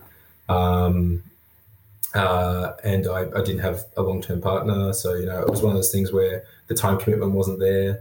Like I could just throw my spare time into staying up all night. And there was like heaps of days I'd finish working, come home and then clean animal tanks until midnight and go to bed. And, it just became all encompassing. And so I don't want to get to that with snakes because I think snakes, mentally a lot more people can justify cutting corners at the sake of welfare. And I guess welfare is the right term, but you know what I mean? Like we're all familiar with the idea of a rack. And I still use racks. I know not Jason. Luke, you still got racks. I'm trying to move away from my racks, and obviously converting what I have in racks is taking time. No shame if you are trying to move away from it. But it's one of those things where when you've got all this spare rack space, it's very easy to just suddenly be like, I can throw another python in here, I can collect it. Yep. And so I was very methodical in what I wanted to choose as another python. I really like my diamond. It's a beautiful, sentimental animal, but I did want something a bit different, and I thought a roughy was going to be in that category. I also thought water python, but I really, they're stunning and they're super cool, but they're also psychotic, so... They're assholes. They're all assholes. I even just had a couple of mine out the other day, just giving him a bit of a health check, and they wanted nothing but flesh. I was like, man, you guys are nothing like your counterparts at Fog Dam. Why can't you be like those guys? Yeah, I love them to bits, but Jesus, they are grumpy snakes, that's for sure. So but it came out to the roughy came on top, and then as I said, I saw the ad go up from one of the herb societies saying that the zoo was interested in moving them on. And I was like, sweet, time to grab this roughy. And they're everything I expected them to be. They're just this super, I find them a lot more interesting than a lot of other pythons I've seen. I've got it in my first attempt at making a custom background. So a lot of my enclosures just have universal rock or like shitty background. Oh, I shouldn't say it. Oh, I said it. Crappy backgrounds I've bought off. You can swear, dude. Oh, okay, good. Yeah. Well, fuck it. Just go for it. Oh, brilliant. Yeah, cool. Yeah. So I've got this ages ago, I helped someone out and they had this massive tank. It was like 4 by 4.5 by 1.5 deep. So a nice big tank. And it had this super shit, saying horrendous background of just like spray foam can that hadn't been carved or anything. They just sprayed it with paint. And so I was like, okay, they gave it to me for free for helping them move something. So had that and been using it since, but I've had backgrounds and everything, but it was my first attempt at making one for this roughy enclosure. And it doesn't look realistic at all. Totally looks fake but I'm really impressed with how it turned out. Knowing my artistic abilities, I was like, oh wow, this is so much more realistic than I thought it was going to be. It's still not realistic, but nothing wrong with that, man. If you like it and if you're happy with it, why not rock it? There's no harm in that whatsoever. I have to ask, did you go down like the grout method? I did go down the grout method. So it was before I was aware of tile pointing, though I am keen to try tile pointing. But I watched the, what's its name? Natural Herb Keeper. I watched Natural Herb Keeper video for it. And a lot of the little, bits of advice they gave was super cool, like super handy. And so that really helped just add a bit of detail to it. But I was also in the circumstance where I was also, I would say, impatient and space poor for where I was keeping it. So I rushed it, which probably took away from how it could have looked in the long run. And also I wanted to get the roughy out of the tub I had it in. So I had it in a quarantine tub. And by the time it had finished quarantine, I was happy to then move it, or I wanted to move it into this enclosure and go from there. I've actually got an enclosure in the works now I'm pretty tile poor at the moment, but with all the time I have, I hope to finish it, and I'm going to use the tile pointing method. So that's cool. Yeah, you'll have to let us know how you go on that. I mean, obviously, I'm a big fan of it, and Jason's potentially going to use it at some point or another. So, I wasn't sure if you're going to go grout or not. That's why I said at some point. So, yeah, I know the thing that got me with grout is the weight. The enclosure I made for the roughy, it's not full grown yet, but it's in a 3 foot by 2 foot by 1.5, one of the melamine Reptile One ones. Yep. And after I grouted that up, I think I did 3 layers, and it was impossibly heavy to move. Yeah.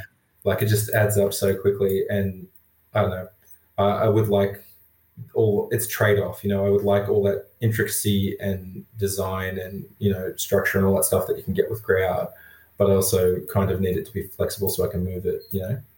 But my animals are, I don't think, and obviously moving it, I did crack it as well, which I think kind of looks okay. It looks naturalistic-ish, but it's, not great. It happens like that. That's the one thing that kind of made me turn off grout. Not that I really used it all that much. I did use a little bit of cement, making some termite mounds at one point or another.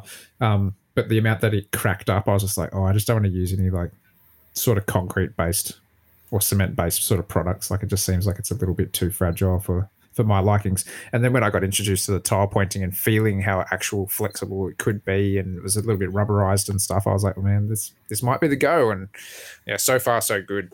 I'm really, really, really lucky that I got onto that. Actually, one thing I did notice in my Tristis enclosure a couple of days ago is I saw this looked like a little pile of snow. And I was like, this is a little bit weird. And I looked up underneath the ledge, and there must have been a little gap in it. And I think crickets, man, been able to boring through a hole. So I don't know if the cricket's still in the background, but I got a little bit of the tile pointing out and just patched that quickly just to make sure no one else is going in after it. But yeah, that's one thing you got to be careful. Yeah, I was gonna say, crickets behind backgrounds or woodies behind backgrounds, the worst.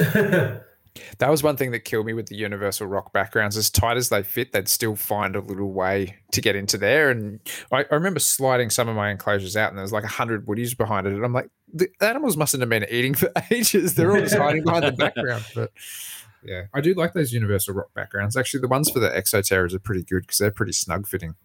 So a lot of my tanks early on were Reptile 1 because I was trying to, it was easier for me to get Reptile 1 ones, and I got quite a few new as well. And there's trade-offs, like there's elements of each that I like more than the others. Yeah. But one of the things that is frustrating is that the Reptile 1 tanks are slightly different shape, like the dimensions are just slightly off of the internal dimensions, I should say. Yeah. So those backgrounds don't fit snug in, so you've got to trim them down. And then you end up taking a too big a trim out, and you've got to silicon it back in, and it all looks kind of cruddy. But they are good backgrounds. I really do like them. Yeah, they are. Yeah. I mean, if you're getting into pros and cons about those tanks, I do like Reptile 1's mesh on top of their tanks.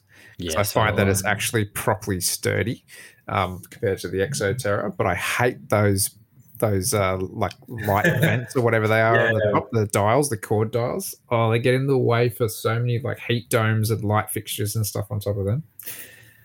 Yeah. I could go into that all day. I always talk about it with customers. I'm like, here's your pros to Exoterra, here's your pros to Reptile 1, and here's get your pet right somewhere in the middle, so.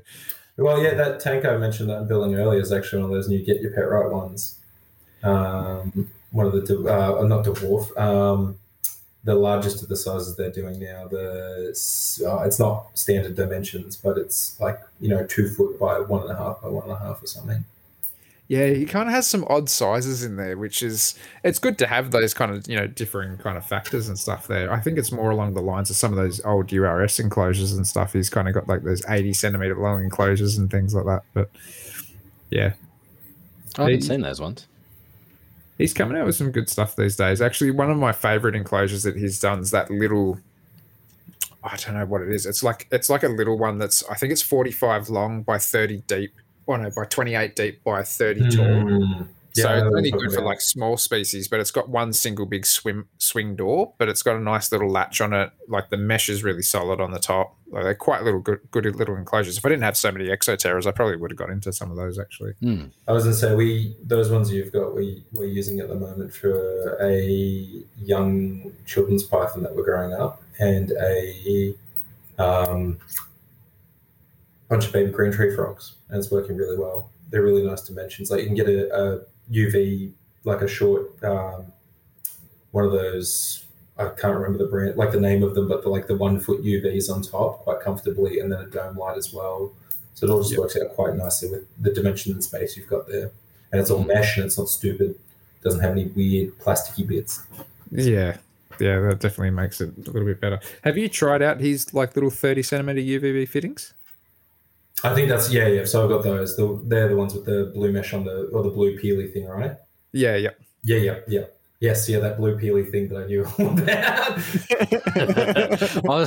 I got one. I'm looking. I'm going, is this supposed to come off? And I'm like, peeled. I'm like, yeah, it is. I just peeled it off. I think I warned you about that. I was like, make sure to take it off. So just as a heads up for anyone that does get those fittings and they do have that blue peel it off because it like takes out all the UV. It's useless without it. It just absorbs it all. So 100% please take it off.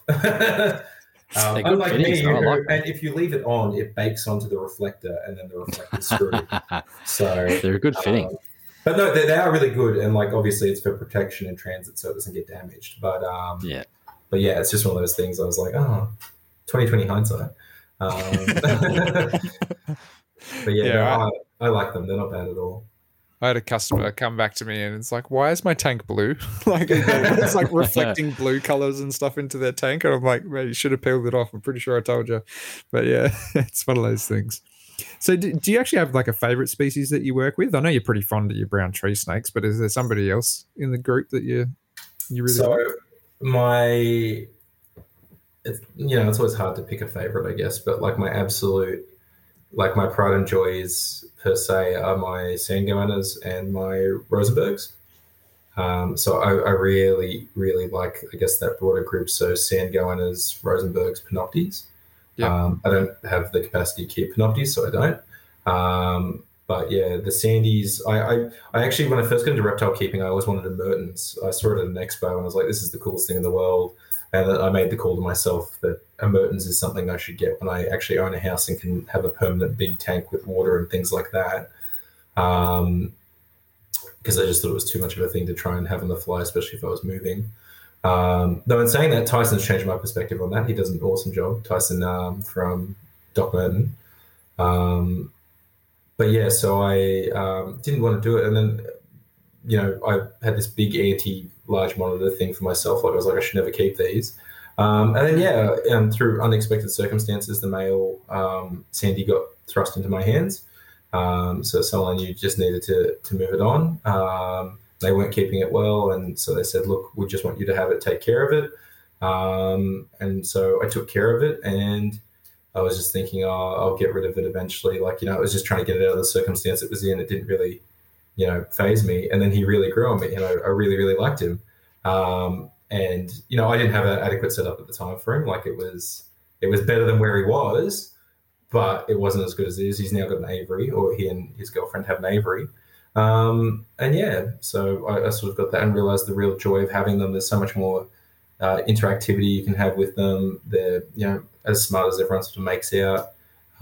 They've all got really clear different personalities, and so I ended up getting the Sandies, and then I sort of made a decision that I'd get Rosenbergs. So I've got a fairly young sort of New South Wales type Rosenbergs, and then I've got one of the like a probably near adult female WA Rosenbergs as well. Oh, that's awesome. Those WAs are sick. They look so cool. I mean, she's a good animal too. Bit flighty, but still not bad. But they're wonderful animals. But I really like them. They've just really grown on me, that whole group. That, like, they're in that sort of size bracket too, where they're a big monitor without being too big. Yeah. So you can kind of be able to keep them indoors to a reasonable extent. I mean, Loki's kind of, he's probably in that same sort of footprint at the moment, sort of thing. But obviously, you don't have to deal with water and all that. I mean, I was very anti-water for a long time as well. Like I didn't want to have to deal with water. I now have quite a few aquatic-related things in the house, whether it be fish or paludariums or whatever. But I was very anti-water because I didn't like the idea of it because it was so foreign to me. And this will probably make a few people kick. Years ago, I found someone that was selling a Maclay's water snake. And because I wasn't confident in keeping something like that alive, I said, oh, no. I actually asked them about file snakes originally because they bred file snakes, Aerophora file snakes. Man, I'd love to get them. And admittedly, the more I read up on file snakes, it sounds like they're very finicky, miserable sort of animals. Yeah. So that's what turned me off. And I was like, do you have like little file snakes or something? Like I don't want to have a 6-foot aquarium. And they're like, oh, no, I don't keep little files. But I've got one male Maclay's left if you're interested. And I was like, maybe. I don't know. And I was like, no.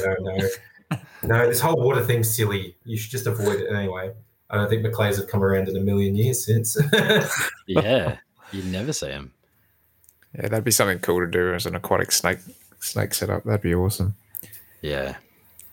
You don't see them around much, the file snakes or the Maclay's water snakes? No, they're I haven't seen them in recent years in a long time. No. I reckon either people aren't having any success with them, or it's just completely underground between mates and trades and stuff like that, which is more likely the case. I think if anybody is having success with them, I dare say they're probably in that bracket where there's a bit of that going on. Mm-hmm. I mean, they're the sort of thing where they definitely fall into it. Because they're one of the species, I guess, that just is the perfect candidate. They're for hardcore hobbyists. There's something that they're very interested in. You know what I mean? Like they're just such a unique snake, and they're one of those unique snakes we can keep. But I mean, there are people like I know. I've spoken to people that are looking at avenues of getting things like wild takes, like legal wild takes, I should say, for species like Maclay's and Bokdams and things like that up in the NT. all pie in the sky stuff, but it's one of those things where they're sussing out properties where they can, get approved permits to go collect them, just for the fact that they are so thin on the ground. Yeah. We need more of that kind of variety in the hobby, I reckon, and especially definitely. When you're talking that sort of stuff. Like, I think over the last few years too, you can almost see a shift in people's likes. Like I think you're seeing less people kind of getting into the hobby just for those central bearded dragons and the carpet pythons and stuff, and you get more people that are kind of getting into a bit more obscure animals, and that really opened my eyes when I had this young fella join up to work, and he's only just turned 17 or whatever, but he has one of the most obscure collections for a 17-year-old. It's not just a bunch of Antaresia and carpets sort of thing. It's all this sort of like left of field stuff, and it's really cool to kind of see a young fella get into stuff like that, which is a little bit different. Have to kind of hit on your boigers, actually, your brown tree snakes, because obviously you handed one over to me not too long ago, but you're quite a fan of those, and you got a fair number of those as well. How do you go about keeping those guys? So in the time I've had them, I've alternated them between racks and enclosures. I tried, admittedly, a smaller aviary, but I did try an aviary, which didn't go well for me. So I've gone through all manner of things. At the moment, I still have them in racks, and that's mainly because I was moving forward with an idea that backfired for an enclosure that backfired horribly for the group I wanted to move in there, and it kind of took my confidence out on doing that. And so for context, if anyone wants to know what that is I had a very large male, so my largest male trying to eat a decent-sized female. So I'd always house them together. It wasn't during feeding time. I was prepping food, but I don't know if that's what set them off. But yeah, I went in to go open the tub. I had them in the same tub to separate them, to go feed them, and then they started eating each other. And I was like, oh no. And at that point, I decided maybe I want to keep them in separate enclosures. So yeah, maybe it's just my personal experience. I'm overwintering them all together at the moment. So there's one species I'm hoping to try and breed. Yeah. So again, because as you've sort of talked about before, that Bill was probably one of the only people, at least in New South Wales, probably, one of the only, if not the only person breeding colubrids. And at that expo where he got out of the hobby, he pretty much disseminated most of them, and now there's no one consistently breeding them. And for, pythons are very much in one class of themselves. They've got beautiful colors, they've got, particular, appeal to them, but they also kind of have that, they just, they sit there a lot. They're a larger snake. They're not as engaged with the environment, I find, as something like boigers or colubrids overall, and elapids. Elapids are something I want to be very careful of my involvement with, just because of the fact that I don't want to, get bitten, and likelihood you're going to die is not going to happen. But if you do get bitten, you can get pretty serious damage from it. Yeah. Again, it's just thinking long term, and I don't think I've got that competency, so it's not something I want to pursue. But I do like the appeal of those snakes, and the fact that they're so interesting, they're so engaging. There's just something about them that, the diverse sort of environments they inhabit, the things that are active during the day. It's nice having things that are primarily diurnal. Yeah. And so I would love a green tree snake or common tree snake for that exact reason, but I'm also not confident I'd set it up well or treat it well, have the space to do so. So I don't want to do it. But things like that just attracted me to them. But for that reason, boiger are enough in that group of, they're different enough to pythons that they've got all these interesting little quirks and habits and behaviors. They're a bit more challenging than pythons too. They're not as steady feeders, which isn't necessarily a bad thing, but they've just got this uniqueness about them, and the head. They've just got such cool heads. I keep primarily the eastern phase, so the standard brown tree snake. I've got a pair of pretty cruddy night tigers, so nothing too special about them. And I was in the process, it's kind of fallen over it a bit recently, but I was in the process of trying to get some NT ones as well, so some Darwin localities. But COVID kind of spanted that a year ago, and it's not moved forward. That sucks. Yeah, they're stunning, those ones. Yeah, they're phenomenal. It's just one of those things, but I've always just been attracted to them because they're such an interesting species to me. And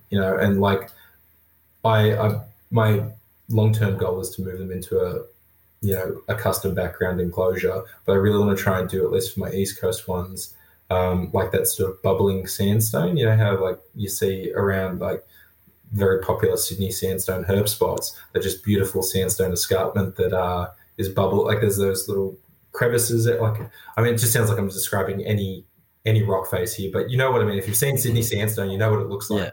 Yeah. I would absolutely love to try and replicate that. And a bit like how Natural Herb Keeper had it, where they've got that kind of cave built into the top of the enclosure. I'd like to do something like I've seen, some absolutely awesome photos of just like a loop of a boiga sitting out basking in the middle of the day in one of those like little bubbles inside a piece of Sydney sandstone.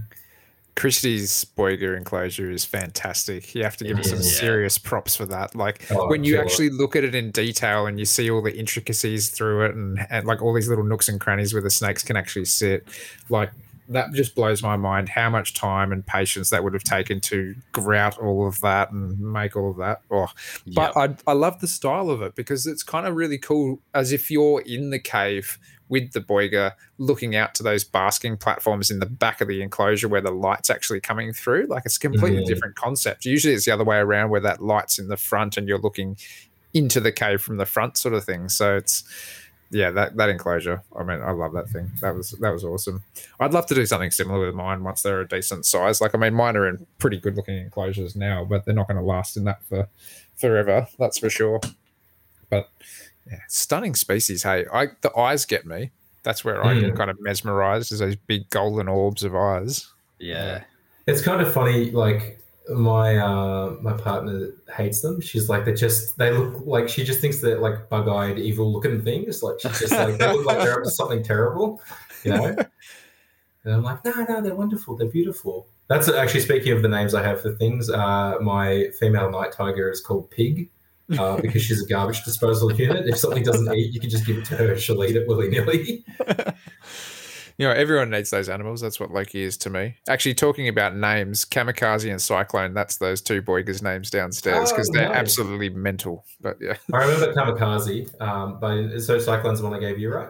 Yeah, Cyclone's the one that you gave me. Danny named that one and it kind of just stuck. I was just like, we need to name this thing. She's like, Cyclone, because it was like wailing around in my hands. That'll do. Oh, that'll be cool. So, I mean, if you were to build like a parent enclosure, like just hypothetical, what sort of size would you be kind of aiming for, do you reckon? So something I've really, really enjoyed doing, I've done it a couple of times now. I've got a few enclosures with it. And I know there's there's a trade-off going on there. I really like having a deeper enclosure, so something at like 3 foot. Yep. You can, especially with the mock rock.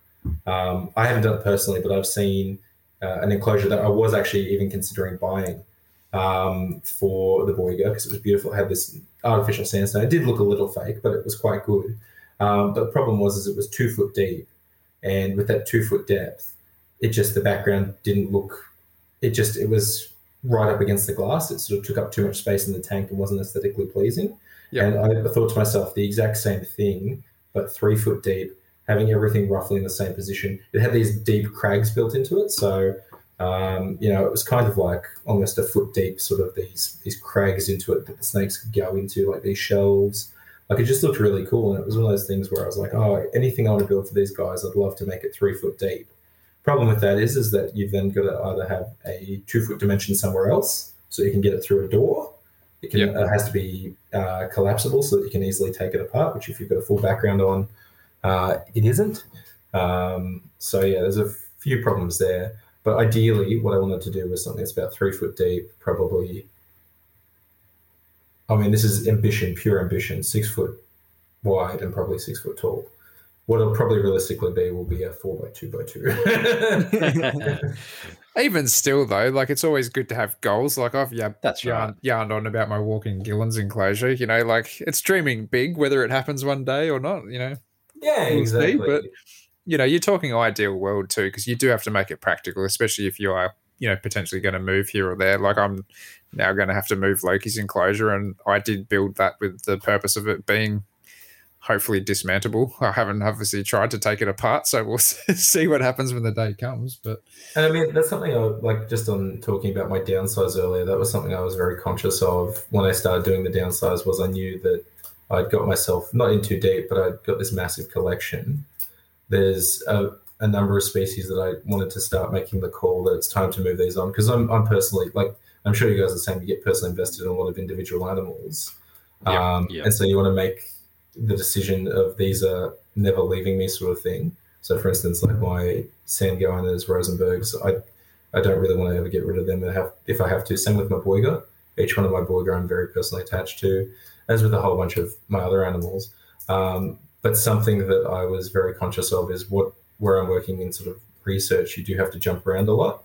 And I was coming up to a very big point of uncertainty where I wasn't going to be getting paid with what I was doing anymore.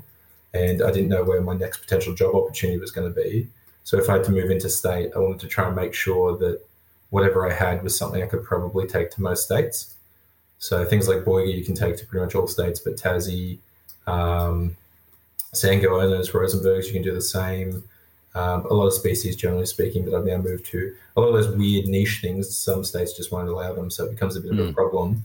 And the last thing you want to get into is if you've got a big collection, having to downsize in a hot second, because that's just not fair on the animals all round. And it's going to put you through hell. Yeah. And I've seen people do it. I've seen people downsize. There's one massive collection of monitors. I remember getting downsized because the person was going through, very, like, they had a quite intense time going on personally, but they downsized all their captive animals because they weren't taking care of them anymore, or couldn't take care of them anymore, I should say, in like 3 weeks. There must have been about 50 animals. I'm not putting blame on them, but it was just one of those things that, they had all the stress in their personal life and they had to manage these animals. Yeah. So it's something I was just conscious of. Yeah, and you never know what's going to be around the corner in life too. So it's that's right. You just don't know. Like, I mean, obviously Jason got wrapped up with kids and stuff like that, becoming a new dad, and had to kind of take that on board. And no doubt at one point or another, I'm hopefully going to become a proven breeder, and I might need to do something along the same lines, or I think that's the best way I've heard that used. You become worth more then. Yeah, exactly. Your resale value.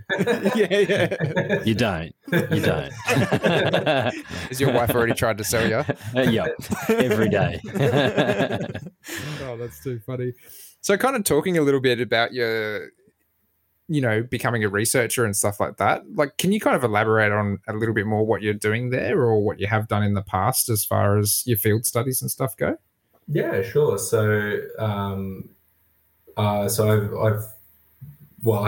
submitted a PhD, so I haven't actually got it confirmed yet, which means it's all ticked off and you've passed examination and you get to be called the doctor.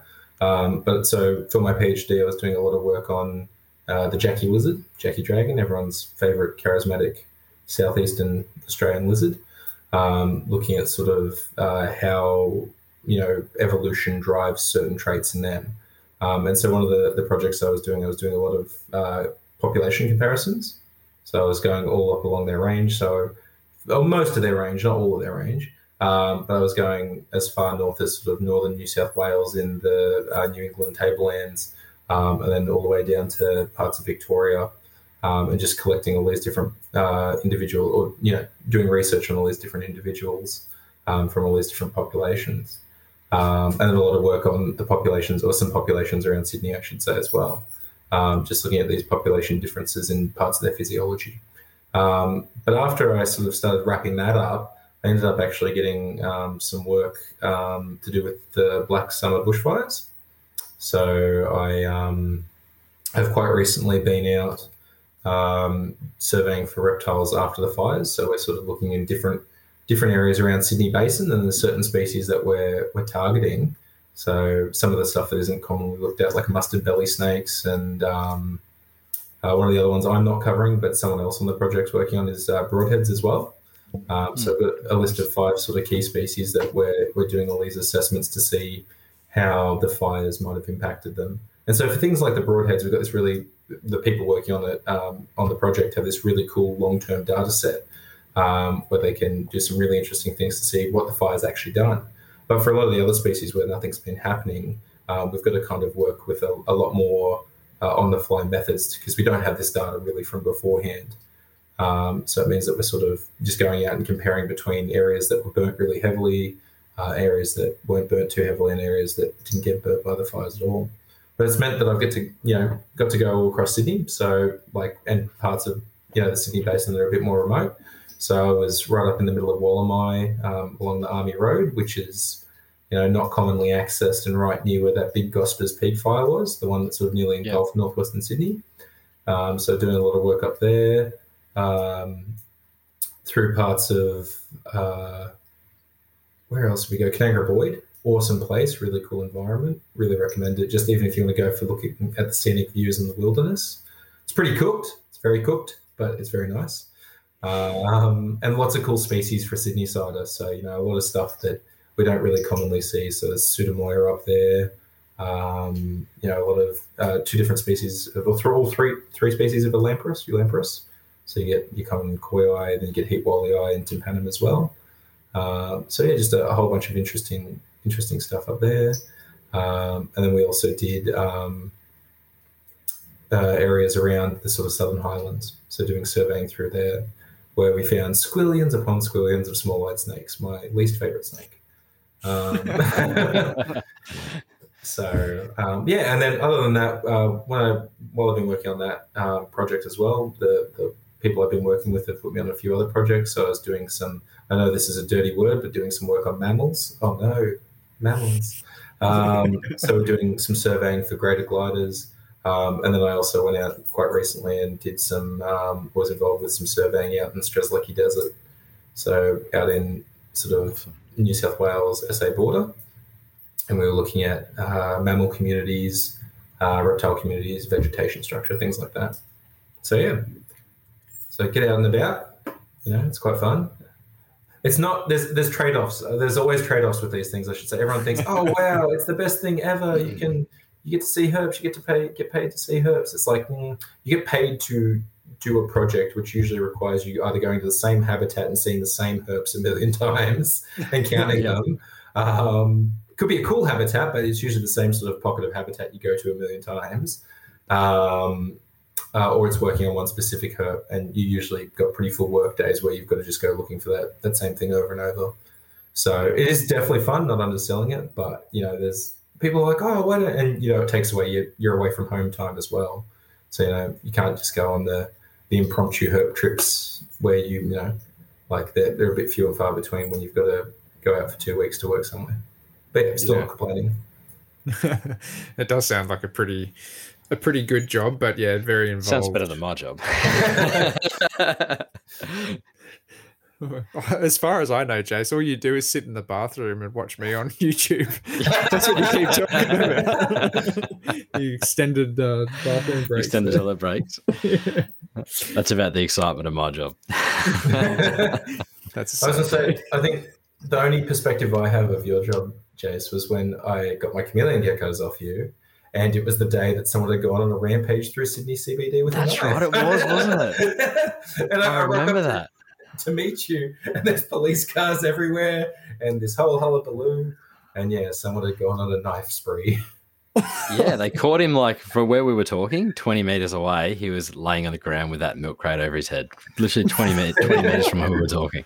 Jesus, there's that day. I forgot. I couldn't remember. I was only talking to someone about that. Probably the other week when that actually happened, but I completely forgot that it was that day. Hilarious. Oh, dude. Sydney, hey? Yep. That's good fun. So, I do have to kind of bring it up just because it's something that I know I've spoken to you I've spoken about this to you in some fair detail in the past, and we've always kind of had some back and forth conversations about it. But you've got your ear pretty firm to the ground regarding the potential New South Wales license reform as well, don't you? Can you just tell us a little bit what's going on there, and what do you think about pet shops and all this licensing? Yeah, for sure. So I was in part involved with the process when it went through the review. So there's a big review that happened a few years ago. I think it was about 2017, 18. And essentially what happened is along the East Coast, they were going through their big license review. They were trying to, for Queensland, New South Wales, and now Victoria's going through its review now, but they were trying to bring all the 3 states closer in line so that they could try and crack down on all the sort of silly business that goes on, or the silly business that goes on, I should say. So, how things magically pop up out of nowhere, and there's a lot of angry people about it. And so it was about, streamlining those aspects with species, so to make sure that national parks could understand what species are in captivity and privately held, so that they could start properly regulating those, as well as sort of looking at the growing concerns about animal welfare. So, and that was a big thing. There was big changes in, perspectives on animal welfare. So in New South Wales, it was just after we had a discussion, I think it was a discussion paper come out for reviews to the Prevention of Cruelty to Animals Act, which is the big Animal Welfare Act here. And it was very ambiguously worded, and got a lot of backlash because it was basically going to make everyone with a breeding pair of animals a pet shop legally, which meant that you come under pet shop legal requirements. Anyway, there's all these big changes that were all happening concurrently. And so national parks contacted the herp societies and said, we're going to be going to a big discussion about this, to have stakeholder meetings. We're going to invite you in, and we want to talk about how we can move forward with this. And for people that might have been involved with it, so as in the everyday keepers, they sent out a big long document, and they asked you at the end of certain sections, what would you do here? What would you recommend? And so everyone was invited to contribute.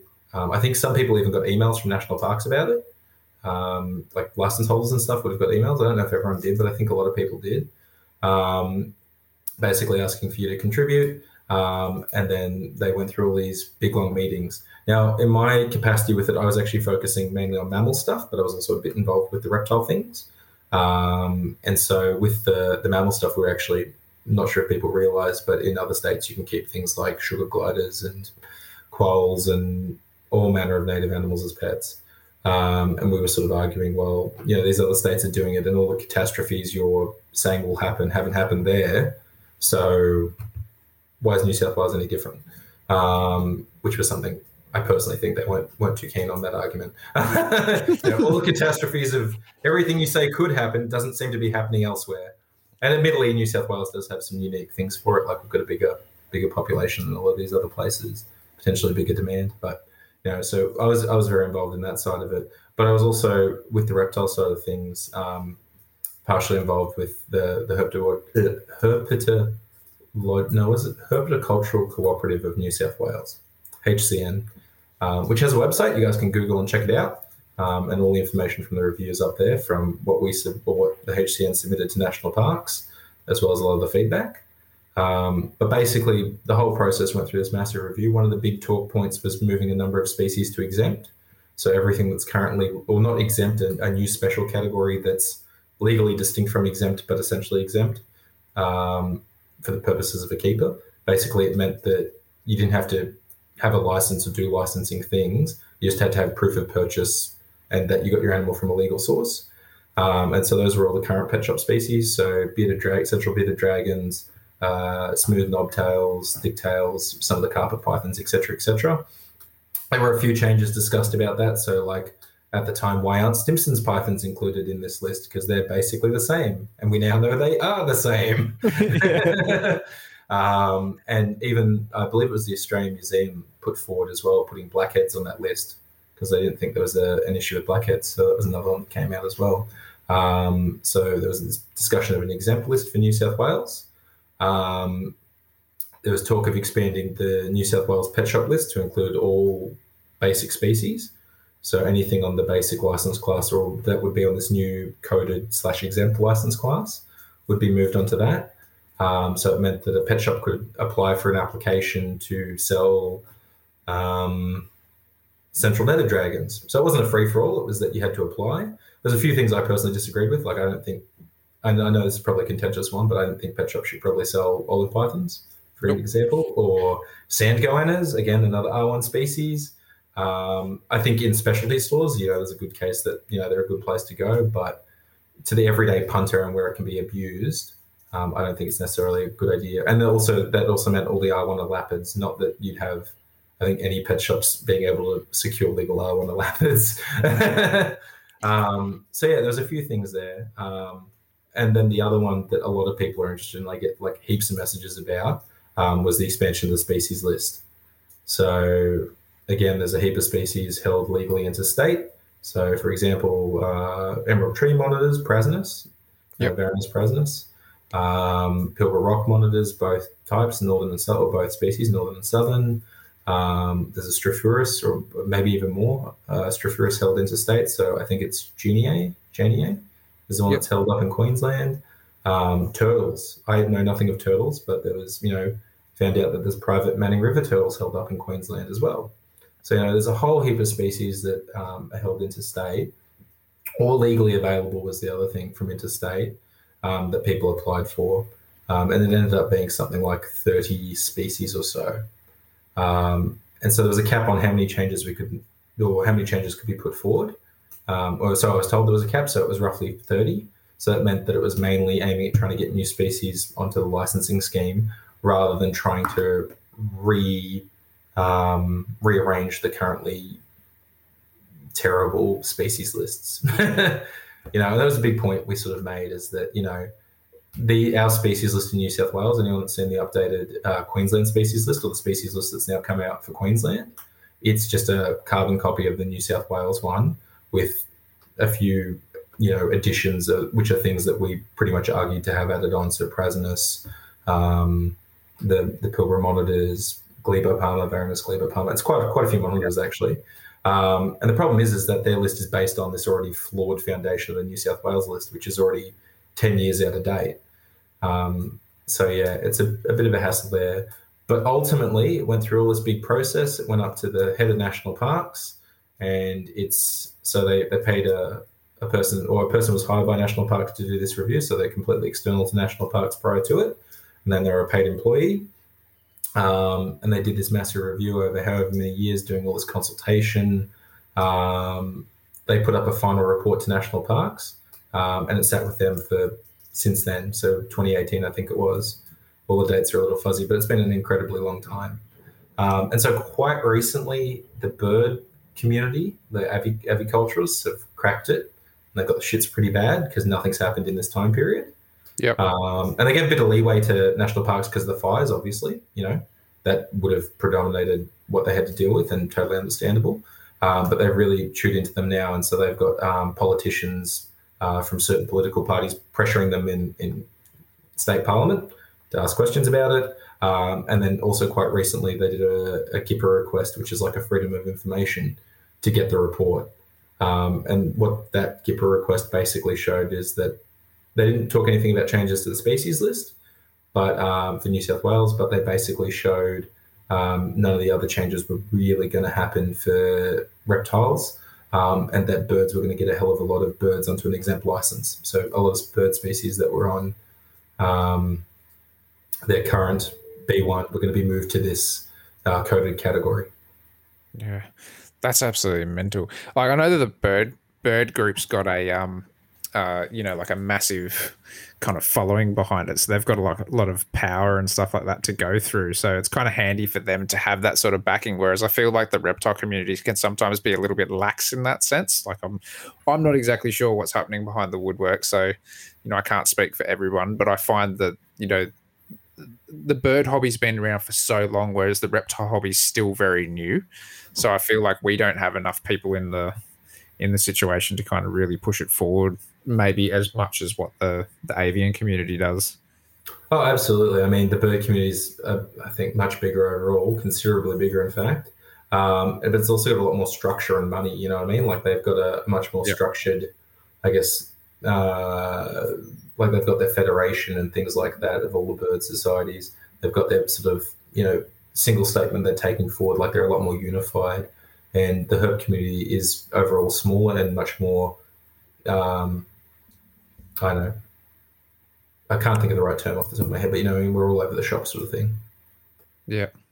But yeah, so the avian guys have like a massive backing behind them, essentially, just to be able to kind of help push things along the chain there, which I kind of think that the reptile community might need a little bit more little bit more love with, because I think a lot of the hobbyists at home and stuff don't have a lot of push and play with this, where it'd be kind of cool if we could kind of organize some sort of society to be able to not necessarily fund, but at least kind of push and show that there's a lot of people interested in some movements here with the licensing system. Oh, absolutely. I mean, like you're totally right about the avian guys. They've got this big structure already there. Like they've got their federation of societies. They've got a lot more societies. They've just got a lot more, I guess, ability to push. They get meetings with the environment minister's staff all the time to push arguments they want to push. I know one of them went down to meet the federal environment guys to talk about bird exports at one point, like legal bird exports from private people. Like it's one of those things, they've just got this huge amount of say. And you're not wrong saying that reptiles would benefit from it. We're definitely a much smaller community, but lots of people have been pushing for a long time to get the community to come together. And I think, there's been attempts at it and they've kind of fallen over for multiple reasons, but it would be a really good thing for us to, across the states, come together. It's, I guess, just trying to build that structure, have people want to put the time in a volunteer sense is something I think is a big aspect. You can only volunteer so much time, you need committed people. Yeah. So, but there's nothing that, I don't think there's any serious harm that could come to us from it, only good benefits. Yeah, as you say though, like it would be quite time consuming, and most people obviously need to make their own crust and don't have a lot of time to lay down themselves. But it would be good to try to see if you could at least get a collective group of people that even if it's taking turns in sitting in different meetings or something like that, to kind of get that just at the forefront of all these politicians and stuff like that, to say, hey, this group of people are interested in bettering this. I mean, ideal world, personally, I reckon it would be good to have kind of like a national reptile licensing system, because I know there's a lot of states out there like WA and Tasmania that have a pretty rough trot of this for their own reasons, obviously.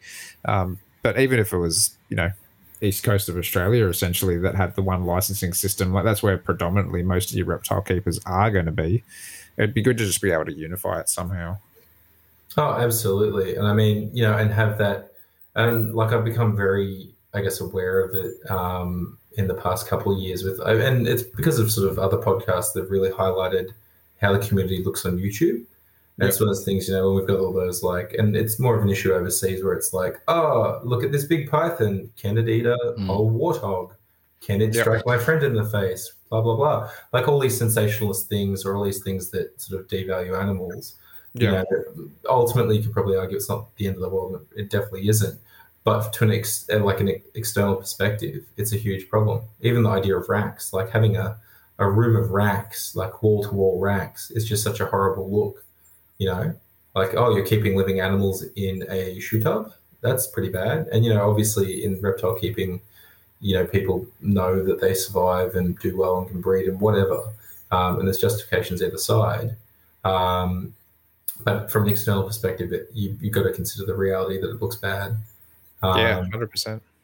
Definitely. I mean, like I asked that, I'm not sure if you guys probably saw it. It was probably a year or so ago now. I put up a little fun poll in one of the community pages, or a couple of the community pages, just asking for people's thoughts on a whole bunch of ideas that had really popped up. So, one of them was like, do you think from the outside that racks look bad? If you were not a reptile person, would you go, oh man, that's horrible? And the overwhelmingly large amount of people, I can't remember the exact, but something like 70 to 80% said, yeah, we think, if you're an outsider, racks look bad. Yeah. I suppose at the end of the day, I do roughly remember actually seeing that, and I can completely understand that. Like, obviously, being reptile keepers, we can sit here and go, they work, they do the exact same thing that they need to do. We know they're completely functional. We've all used them. We've all kept them. Some of us still have them. But exactly as you say, to the outsider, they're going, well, that's not an enriching environment. It doesn't look like that's animal's got enough room to exercise or do this or do that, or, doesn't have any stimulation. So, yeah, something like as simple as that can be used against us as, as you said, like a pack of rat bags or something that aren't doing the right thing by these animals. So we kind of got to look at that as a sense. And I think at least, if I'm going to take a little caveat from this, at least the Australian YouTube community, from what I can see, if that's where we're kind of targeting this, is what I believe a lot better than some outside communities in other parts of the world, where I think most people in that community are doing a pretty good job of, showing Australian reptiles and Australian reptile keeping to be a positive experience, and not necessarily that sense of, that kind of, like, as you say, clickbait sort of community. title. Oh, absolutely. And I think you're on the money there, and you're absolutely on the money with the Australian YouTube community has a completely different angle. I think it takes, like the reptile YouTube community, like it focuses more on the enclosure and the experience rather than the collection aspect. And, like I'll be completely upfront. When I first got into reptile keeping, I binge watched a hell of a lot of Brian Barczyk. I think everyone did. Yeah, exactly. Like, it's just what you did. And I mean, the production quality back then was still horrendous. Like, it was horrendous. He's much better now, but it was still better than a lot of other stuff on YouTube, and it was reptile-oriented content. And there's a lot of things I just found cringy, but I also was just engaged with it, And, the number of kids I've spoken to, that their first snake they want to be because they see that content is either a ball python or a bumblebee, and they can name a ball python or a corn snake, and they can name some stupid morph like bumblebee, fucking lesser clown empty, blah, blah, blah. And it's like, oh, yeah, you're not getting one of those. Like, it's probably one around illegally, but I don't recommend you get it. Like, get a children's python. Yeah. So, but that's where everyone starts. Like, if you were completely new to YouTube and the reptile community, and you typed in, how to keep snakes or whatever in YouTube, he's pretty much the first person that comes up. That was the first person I ever got exposed to. And, when I was new into the hobby, I was like, oh, this is pretty cool. He's got these full walls of racks, he must know what he's talking about, blah, blah, blah. But it's not necessarily the case all the time. It is that kind of, different sensationalized YouTube channel, essentially. Yeah, and I mean, taking back to what you said earlier, even in the international stuff, there's a lot more progressive things that have popped up, which is good. But I just, like, I'm sure a few people, you guys might have even seen it. There was that, I think it was World Animal Protection or whatever, made that ball python documentary. Like, it was a YouTube documentary, you can check it out. But, like, they had all these accompanying articles. I think they even ended up getting things published in, like, animal welfare, animal welfare scientific journals, but all this stuff about the ball python trade.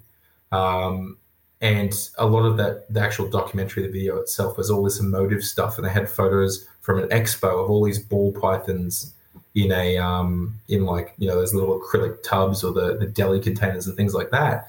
And again, we take that as a common mainstay in, reptile keeping. Expos to us are just an event. If anything, most people are probably concerned about disease risks, so they want to, minimize touching and handling and things like that, or have things that are disposable. But from an outsider's perspective, again, it just looks like this snake crammed into this tiny enclosure. And when you've got these people that want to really angle that truth, or manipulate that truth, just creates bad images for the hobby. And it's very easy to manipulate what you want the viewer to see as well, if you're just seeing that. Oh, wholeheartedly. I mean, I remember in one of the puff piece sort of news articles they did with it, or like website articles they did, it was just a close-up photo, and it didn't say it outright, but the implication is that the tiny deli cup was the enclosure for the snake. That's where it was. Yeah. And that was the implication. I was like, oh, okay, well, that's a bit of creative liberty. So yeah. But yeah, I've forgotten where we started with this. I've just tangented so hard. No, that's good you ran with it, but we were just talking about the reform of the licenses and stuff. Yeah. And so that's the whole thing. And so one of the things I probably didn't mention, but is like, a lot of people don't realize, is that the animal welfare guys have such a huge say in the licensing reforms. Oh, definitely. Like the RSPCA were involved, so they had representatives, Animal Welfare League had representatives, and then I wouldn't call them a welfare organisation or welfare groups, but I would call them wildlife advocates or stakeholders. Were groups like Weirdz, Sydney Wildlife, things like that, who were very one of their big motivations. They had a philosophical, disagreement with a lot of things, but they were also very welfare focused as well. So while they weren't there in a strict welfare capacity, that was a lot of their perspective on it, was focusing on preventing, abuses to animal welfare. Yeah. But I think the problem is with that is they see more so the bad side of everything than a lot of the good side. Oh, absolutely. Unfortunately. So they take all the negatives to the table and don't see a lot of the positives. Yeah, wholeheartedly. I mean, like, you can't disagree with that. it depends on what angle you look at, but like if they get animals that come from, so a lot of wildlife carers will get animals that come from seizures or native pets that have escaped, so they get to see that side of it. A lot of the perspective on, I'm not going to say wildlife, I'm going to say native animals. There's a distinction, I think, between wildlife and native animals. A lot of their perspective is on wildlife because they're working with wild animals that have come into captivity, albeit for a temporary period of time, and they handle very differently and behave very differently to captive animals. Like I can say that for someone that's worked under heaps of different permits and collected wild animals and worked with wild animals, and then also had captive animals of the same species and worked with research collections of the same species that are captive bred. Chalk and cheese a lot of the time. And so there's a whole heap of different, factors leading towards that as well. So, you see these animals as a lot more touchy, a lot more less suited to being pets. You see the worst of the people involved in it. It just forms this negative opinion. And, there's always going to be bad eggs. It doesn't matter where you are. We've got bad politicians. We've got bad mechanics. We've got bad people that work in the construction industry. That's right. Are you pointing fingers there? No. But the pet shop industry is untouchable. No. So you've just got, you've always got these bad eggs. But when you only see the worst of it, it definitely builds a perspective. So, yeah. I mean, it sounds like they've tried to do the right thing, though. Oh, their intentions are totally, they're not misplaced intentions. They want to do the right by the animal. But I remember there was a big point someone made, or at least maybe, said after a meeting, but they, one of the wildlife groups wanted to be involved in the species selection panel.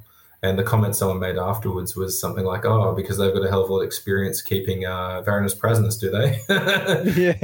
It's kind of like, we understand. And they have a very big wealth of knowledge. I'm not trying to disprove that, but it was just kind of like, there's all different parts of the equation. Yeah, that's right. Lots of different views on the topic too. Yeah.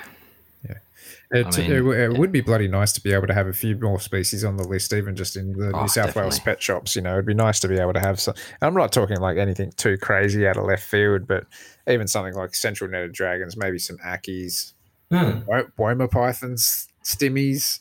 I mean, arguably most of the pythons, 2, 3 are probably not. 3, I'd say, are probably not great candidates, but the rest are fine. Yeah. I even think like one of the big things we were talking about, and it was put forward as one of the changes, was to move rough scales under basic license. They're no longer $10,000 a snake. There's no reason they need to be. They're not hard to keep. They're by no means a challenging species. It's not like you're force feeding a fish or something. They'll take rodents pretty easy. They take chicks. They'll eat anything. They're seriously an easy snake to keep. And the reason they were on, and this is part of the issue, the reason they were on our R2, our advanced license earlier, was because they were thin on the ground. That wild collect came in from the Australian Reptile Park. They had to breed them up. And then, the problem is that the system has such a long time between these reevaluations that you, don't fix them up, and you can have all these cycles happen and everything blow out of place or whatever. And you've also got the original people that understand the motivations behind why certain things were put where, have now left the position at parks and don't understand the motivations behind certain things. And I'll take this is a purely anecdotal one. I don't have exact proof for it either way, but I was talking to a very veteran reptile keeper who was involved in licensing changes back in the day. And they were talking to me about the blue-tongue skinks. And so you'll notice that the northern blue-tongue, which is intermedia, or subspecies intermedia, Skincordius intermedia, is on R2, our advanced license here, while the eastern blue tongue, which is the same species, different subspecies, is on our basic license and can be sold in pet shops. And arguably most of them in captivity now because of the wonderful world of mutations. They're all, probably crosses between the two. Most of the albinos have a bit of northern in them. There's no ambiguity there.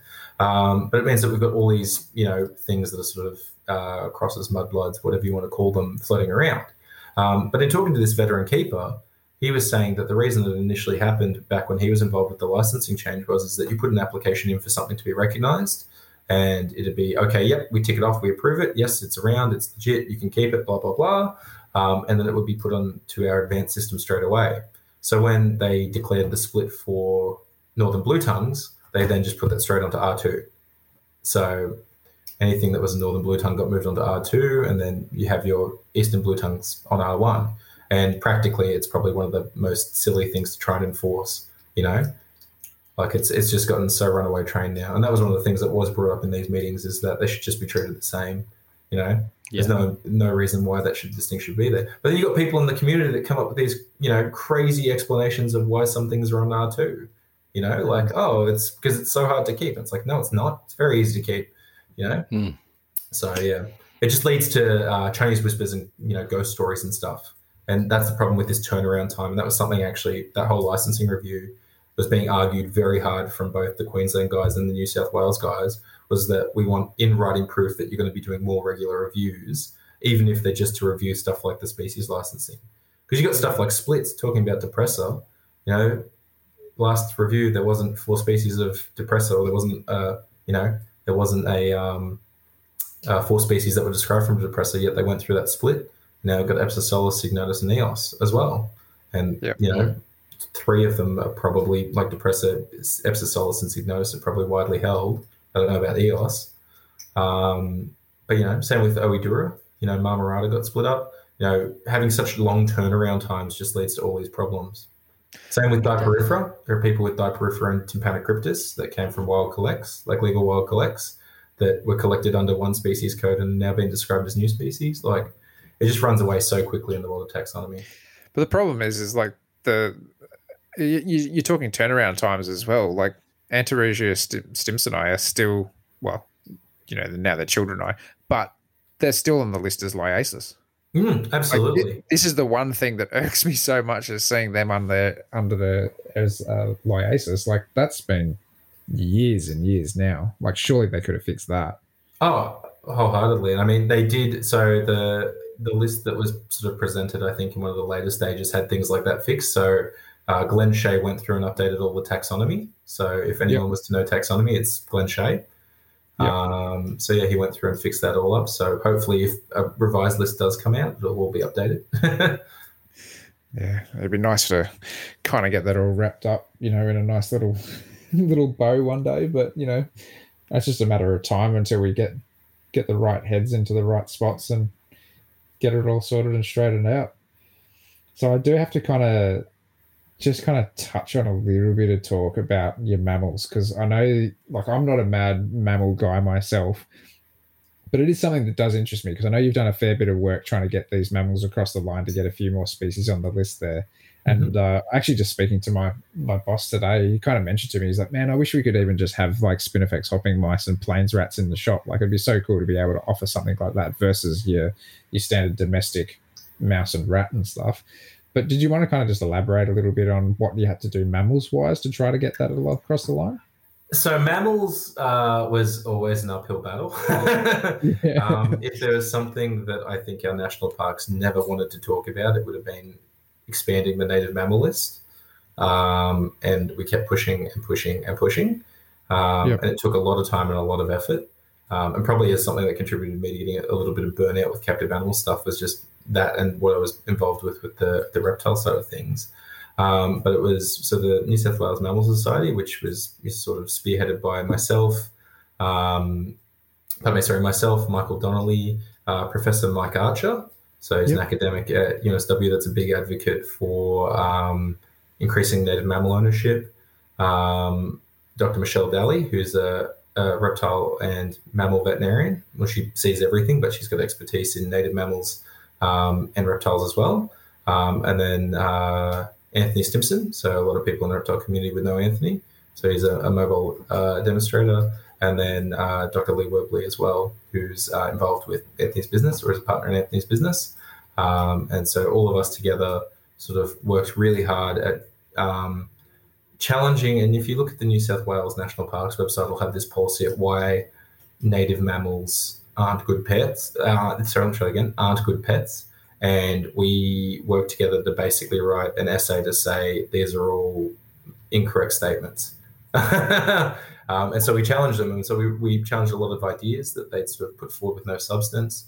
There's been so many studies done to date by government organisations of previous iterations of the Department of Primary Industries here, and even national parks that have sort of evaluated them and said this isn't the end of the world. Dr. Steve Jackson, who's he's involved with animal welfare at New South Wales Department of Primary Industries. He's also the author of like the Captive Mammal Guidebook. So captive Australian mammals. You'll see it's about, as thick as, I'm trying to think of a good example. As thick as an iPhone sort of thing. And it covers the husbandry of pretty much every group of Australian mammals.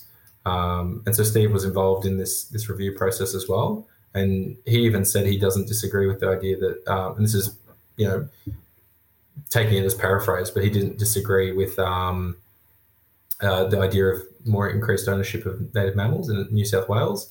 And there was a certain list of species that he would approve of being owned. So obviously we weren't talking about everything. And, we've got submissions. You can Google New South Wales Mammal Society. You can have a look at everything we put forward to national parks. And at the end, there's this whopper big list of everything we found that was legally available in captivity. And so that included things like red kangaroos. Now, we're not saying you should go out and get a red kangaroo as a pet. Like, you're not going to have a kangaroo in a bathtub. Like, come on, that's silly. You need proper enclosures. And people that do own them privately have, massive fences. Like, in the states where you are allowed to keep them as pets, there's minimum standards for housing. Or in one of the states there is. The other one, there's a code, like a voluntary sort of unofficial code of practice about how high your fences should be, what sort of fences you should have, the size of the enclosure, things like that. And so that was a big thing we talked about with national parks, was we were happy to work with them to devise a code of practice for the ownership of these animals. But the main things we sort of ended up pushing forward with, and I can't remember the exact list, but we're expanding to have sugar and squirrel gliders. Yep. And, obviously trying to avoid the horrendous things that happen overseas with them. So they are widely available internationally from Papuan animals. So the species is found in Papua as well. There's a subspecies up there. And that's sort of led to this massive international pet trade in them. And they do some absolutely heinous crap, like keeping them in tiny ass bird cages that are, not even fit for a canary. Yeah. We're not, we're obviously not advocating that. We were trying to build a good structure from the base up, saying if you bring everyone into this the right way, we'll then, you can build a good foundation and have a solid building sort of thing. You know what I mean? And as part of that as well, we're talking about, we wanted pet shops to have them because pet shops are, for things like hopping mice, they're absolutely bulletproof pet. I've kept hopping mice since 2014, if not beforehand. Generally speaking, you treat them well, you clean them, they're pretty safe pets. Like, it's so much cooler to have a hopping mouse than it is to have a domestic mouse sort of thing. Plains rats, bit more tricky, bit more jerks, like to kick the shit out of each other for no reason sometimes. So not as great a pet. But hopping mice, you just can't fault them. And so, we were big advocates for that. And then having like I guess not a turnaround time, but we said we think it's worth reviewing how these could be implemented, other species could be implemented into pet shops. So things like sugar gliders, obviously responsibly, you don't want every Tom, Dick and Harry pet shop having them, but there are places and avenues, and people have all these opinions about pet shops. And I guess after having worked in one, I'm sure you'll see this too. Yep. You're going to have your opinion about how heinous a pet shop is and how terrible it is, but it's not going to change the fact that probably 60% of the population, maybe 70%, will still go to a pet shop for their animal acquisitions and their animal needs. So you might as well support a better pet shop doing the right job than a dodgy pet shop or a dodgy backyard breeder. Not to say there aren't good private breeders either. You know what I mean?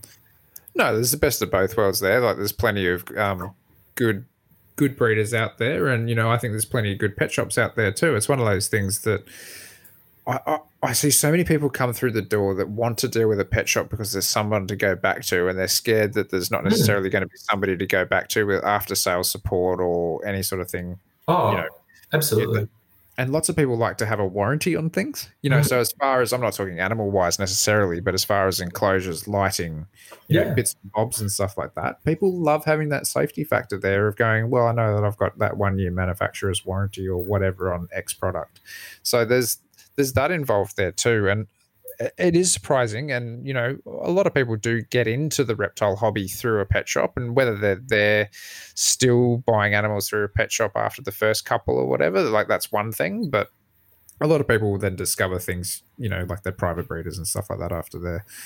But I think the pet shops have their place, and it's kind of amazing what the pet shops have to jump through with like national parks and stuff like that too, to be able to go through and get a license. And not just any pet shop can apply for a reptile license to be able to sell reptiles. They actually have to prove to parks that the staff there have got X amount of experience and knowledge and yada yada yada to actually deal with it too. Oh, absolutely. I mean, you just sort of made me think of two sort of important points with that. One of the reasons national parks was so interested in promoting an expanded species list for pet shops is that obviously pet shops are a lot more regulated than pet breeders, so it gives parks a bit more ability to control things. But there's much better accountability for the customer, you know what I mean? And that's something that national parks is acutely aware of as well, is that they want people coming into reptile pet keeping to have a good starting experience. They don't want these people getting wild caught animals. They don't want these people getting sick animals. They want people coming in to get, a safety guarantee and a good experience, because as it starts to get worse and worse and worse, if things get run away and it's not a good experience, it means more comes back to make more hassle for national parks. So that, it gives them the ability to control that. And so you're exactly right, having that callback experience, being able to just call up and go, I'm concerned about, little, what's a standard? Little Monty the python's temperature, like why isn't he eating? It's winter, all those sorts of things. People like that ability. And so you're absolutely right there. Brumation season is a brutal season in a pet shop. My dragon's not eating. Yeah.